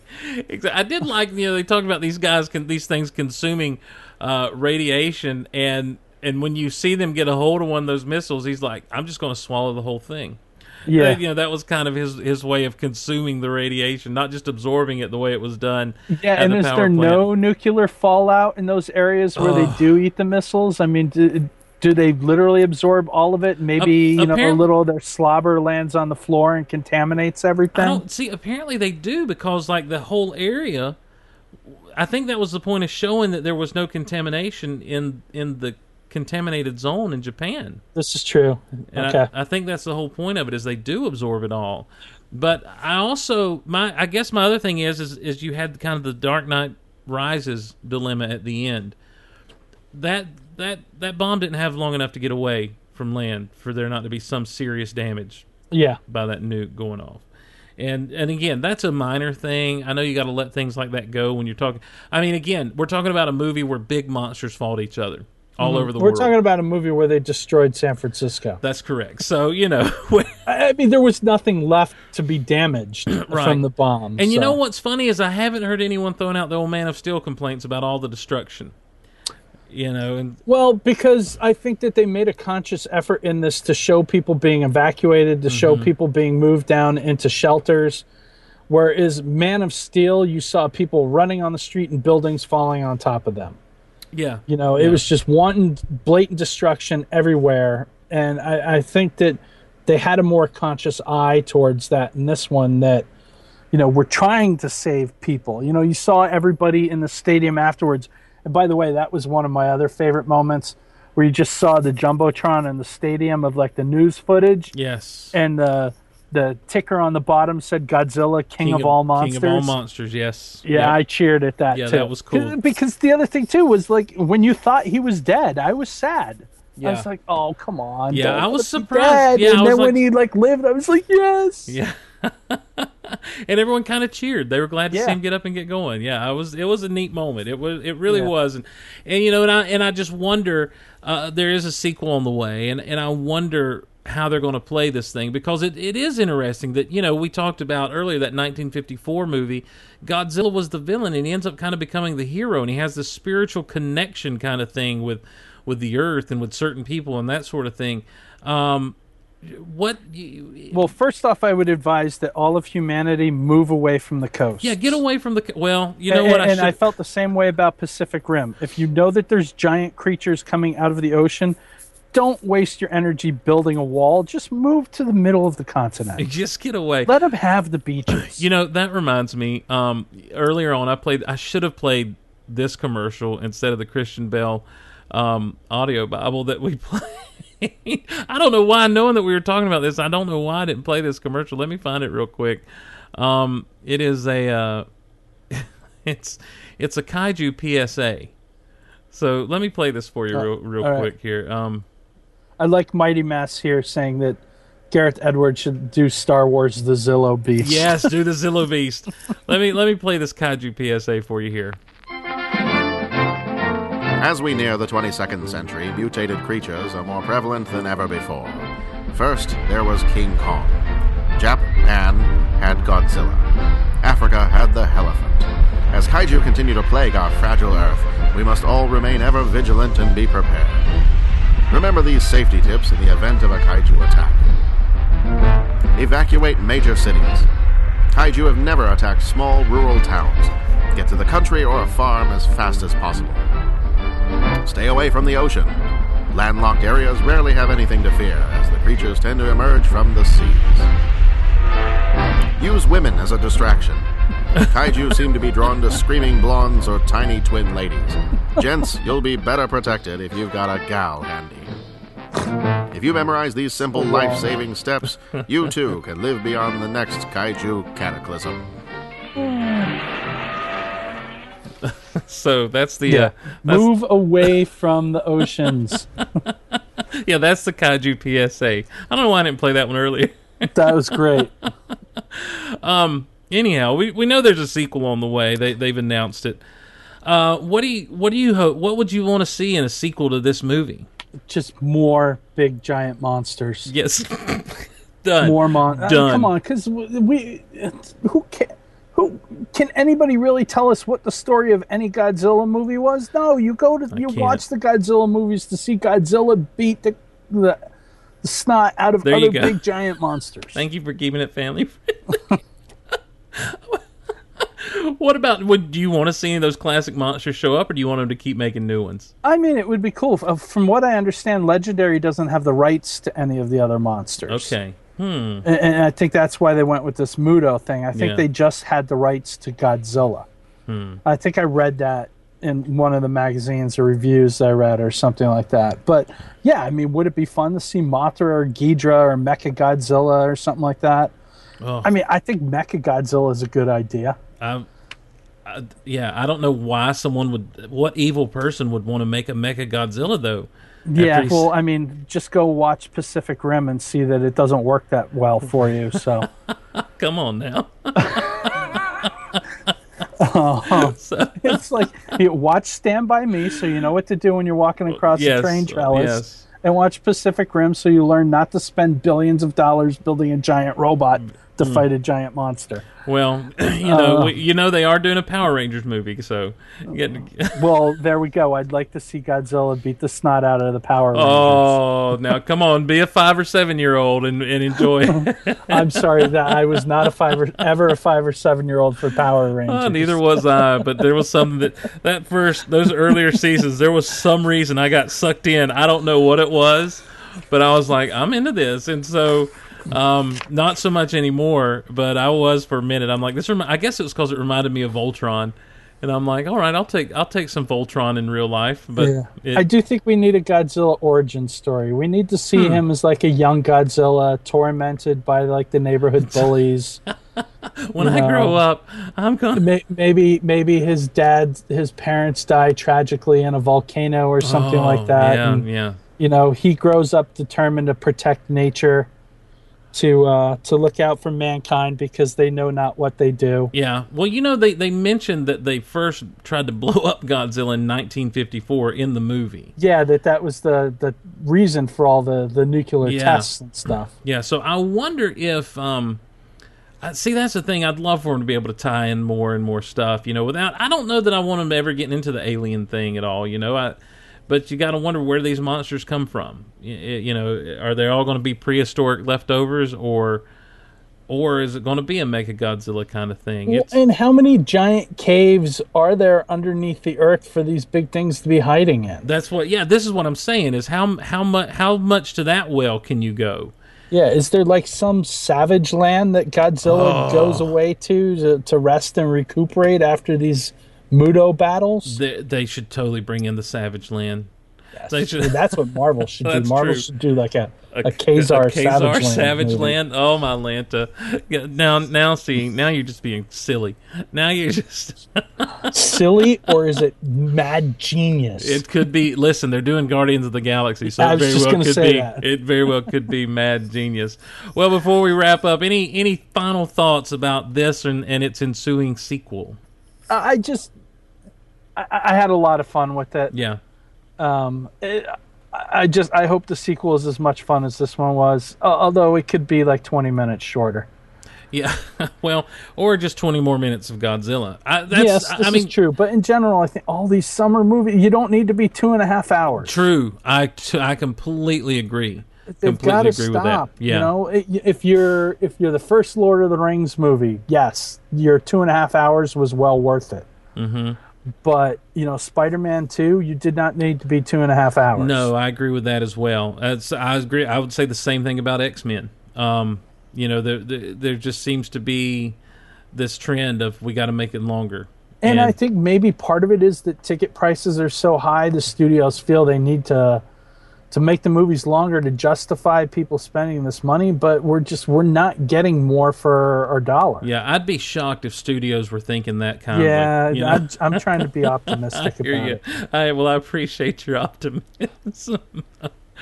Well, I tell you, in the end, I really thought that you know, it was. Look, I can't come away from this movie and think that it wasn't good and it wasn't fun. If I had a criticism of it, it would be, like you said, that maybe cut out about half an hour. But I bought into it. I bought into what I was supposed to buy into. I would have liked to have seen more Godzilla. I really would have. I understood what they were doing, but that doesn't mean I wouldn't have liked to seen more. But we've seen Godzilla now, so I would hope that in the second movie, like I hope they pull the Rocky trick where Godzilla 2 opens right where Godzilla 1 ended. Yes, that'd be so cool. You know, we see him going back down into the water and swimming off, and we follow him to the Savage Land and to wherever he's going. He has his little break, and then some other Muto threat starts up, and he's got to go back into training and come back and do it. There you go. Well, Erish, thank you so much. Hey, for Steve, coming on the show. Was so much fun. I had a blast. You're going to have to come back. We're going to have to talk. Oh, I would love to. Talk all kinds of crap. I'd love to. This was a blast and a half. Well, I appreciate you coming on. Buy a t-shirt online, everyone. You can go to geekoutonline.com, buy the new Geek Out Loud t-shirt. Just click on Gulliver's Store at the top of geekoutonline.com. We're sold out of extra large. We still have both big boy sizes and small, medium, and large available. They're really comfortable. They're some of the best shirts we've ever made. You can find them at geekoutonline.com. Click on the Gulliver's Store. While you're there, check out the Amazon links and the Entertainment Earth links and help support this site and this show. On this post at geekoutpodcast.com, there's a ton of Amazon links to Godzilla movies. So head over to geekoutpodcast.com to find this and click through and just pick out one and get it, and you'll support the show by doing that. You can follow us on Twitter at Geek Out Loud on Twitter. Arish is at Darth_Duff on the Twitter. At Darth Duff on the Twitter. Facebook.com/GeekOutLoud and Facebook.com/Star Wars Books. Is that correct, Arish? Yes. Okay. Yeah, and at Delray Star Wars on Twitter. At Delray Star Wars on Twitter. You can email us with your thoughts on Godzilla and a bazillion other things at geekoutpodcast@gmail.com. And don't forget, we post our live schedule every Sunday at geekoutonline.com. We're a proud part of the Shot Glass Digital Radio Network, along with such great podcasts as Bondcast, Techno Retro Dads, Fictional Frontiers, and, of course, the flagship Rebel Force Radio. Well, Arish, once again, thank you so much. I hope to have you back, man. Thanks, Steve. This, like I said, a lot of fun. I'd love to come back. And we will catch you guys next time. For Arish Shonovice, I'm Steve Glosson. Appreciate you guys joining, especially those of you live in the chat. We'll see you next time on Geek Out Loud.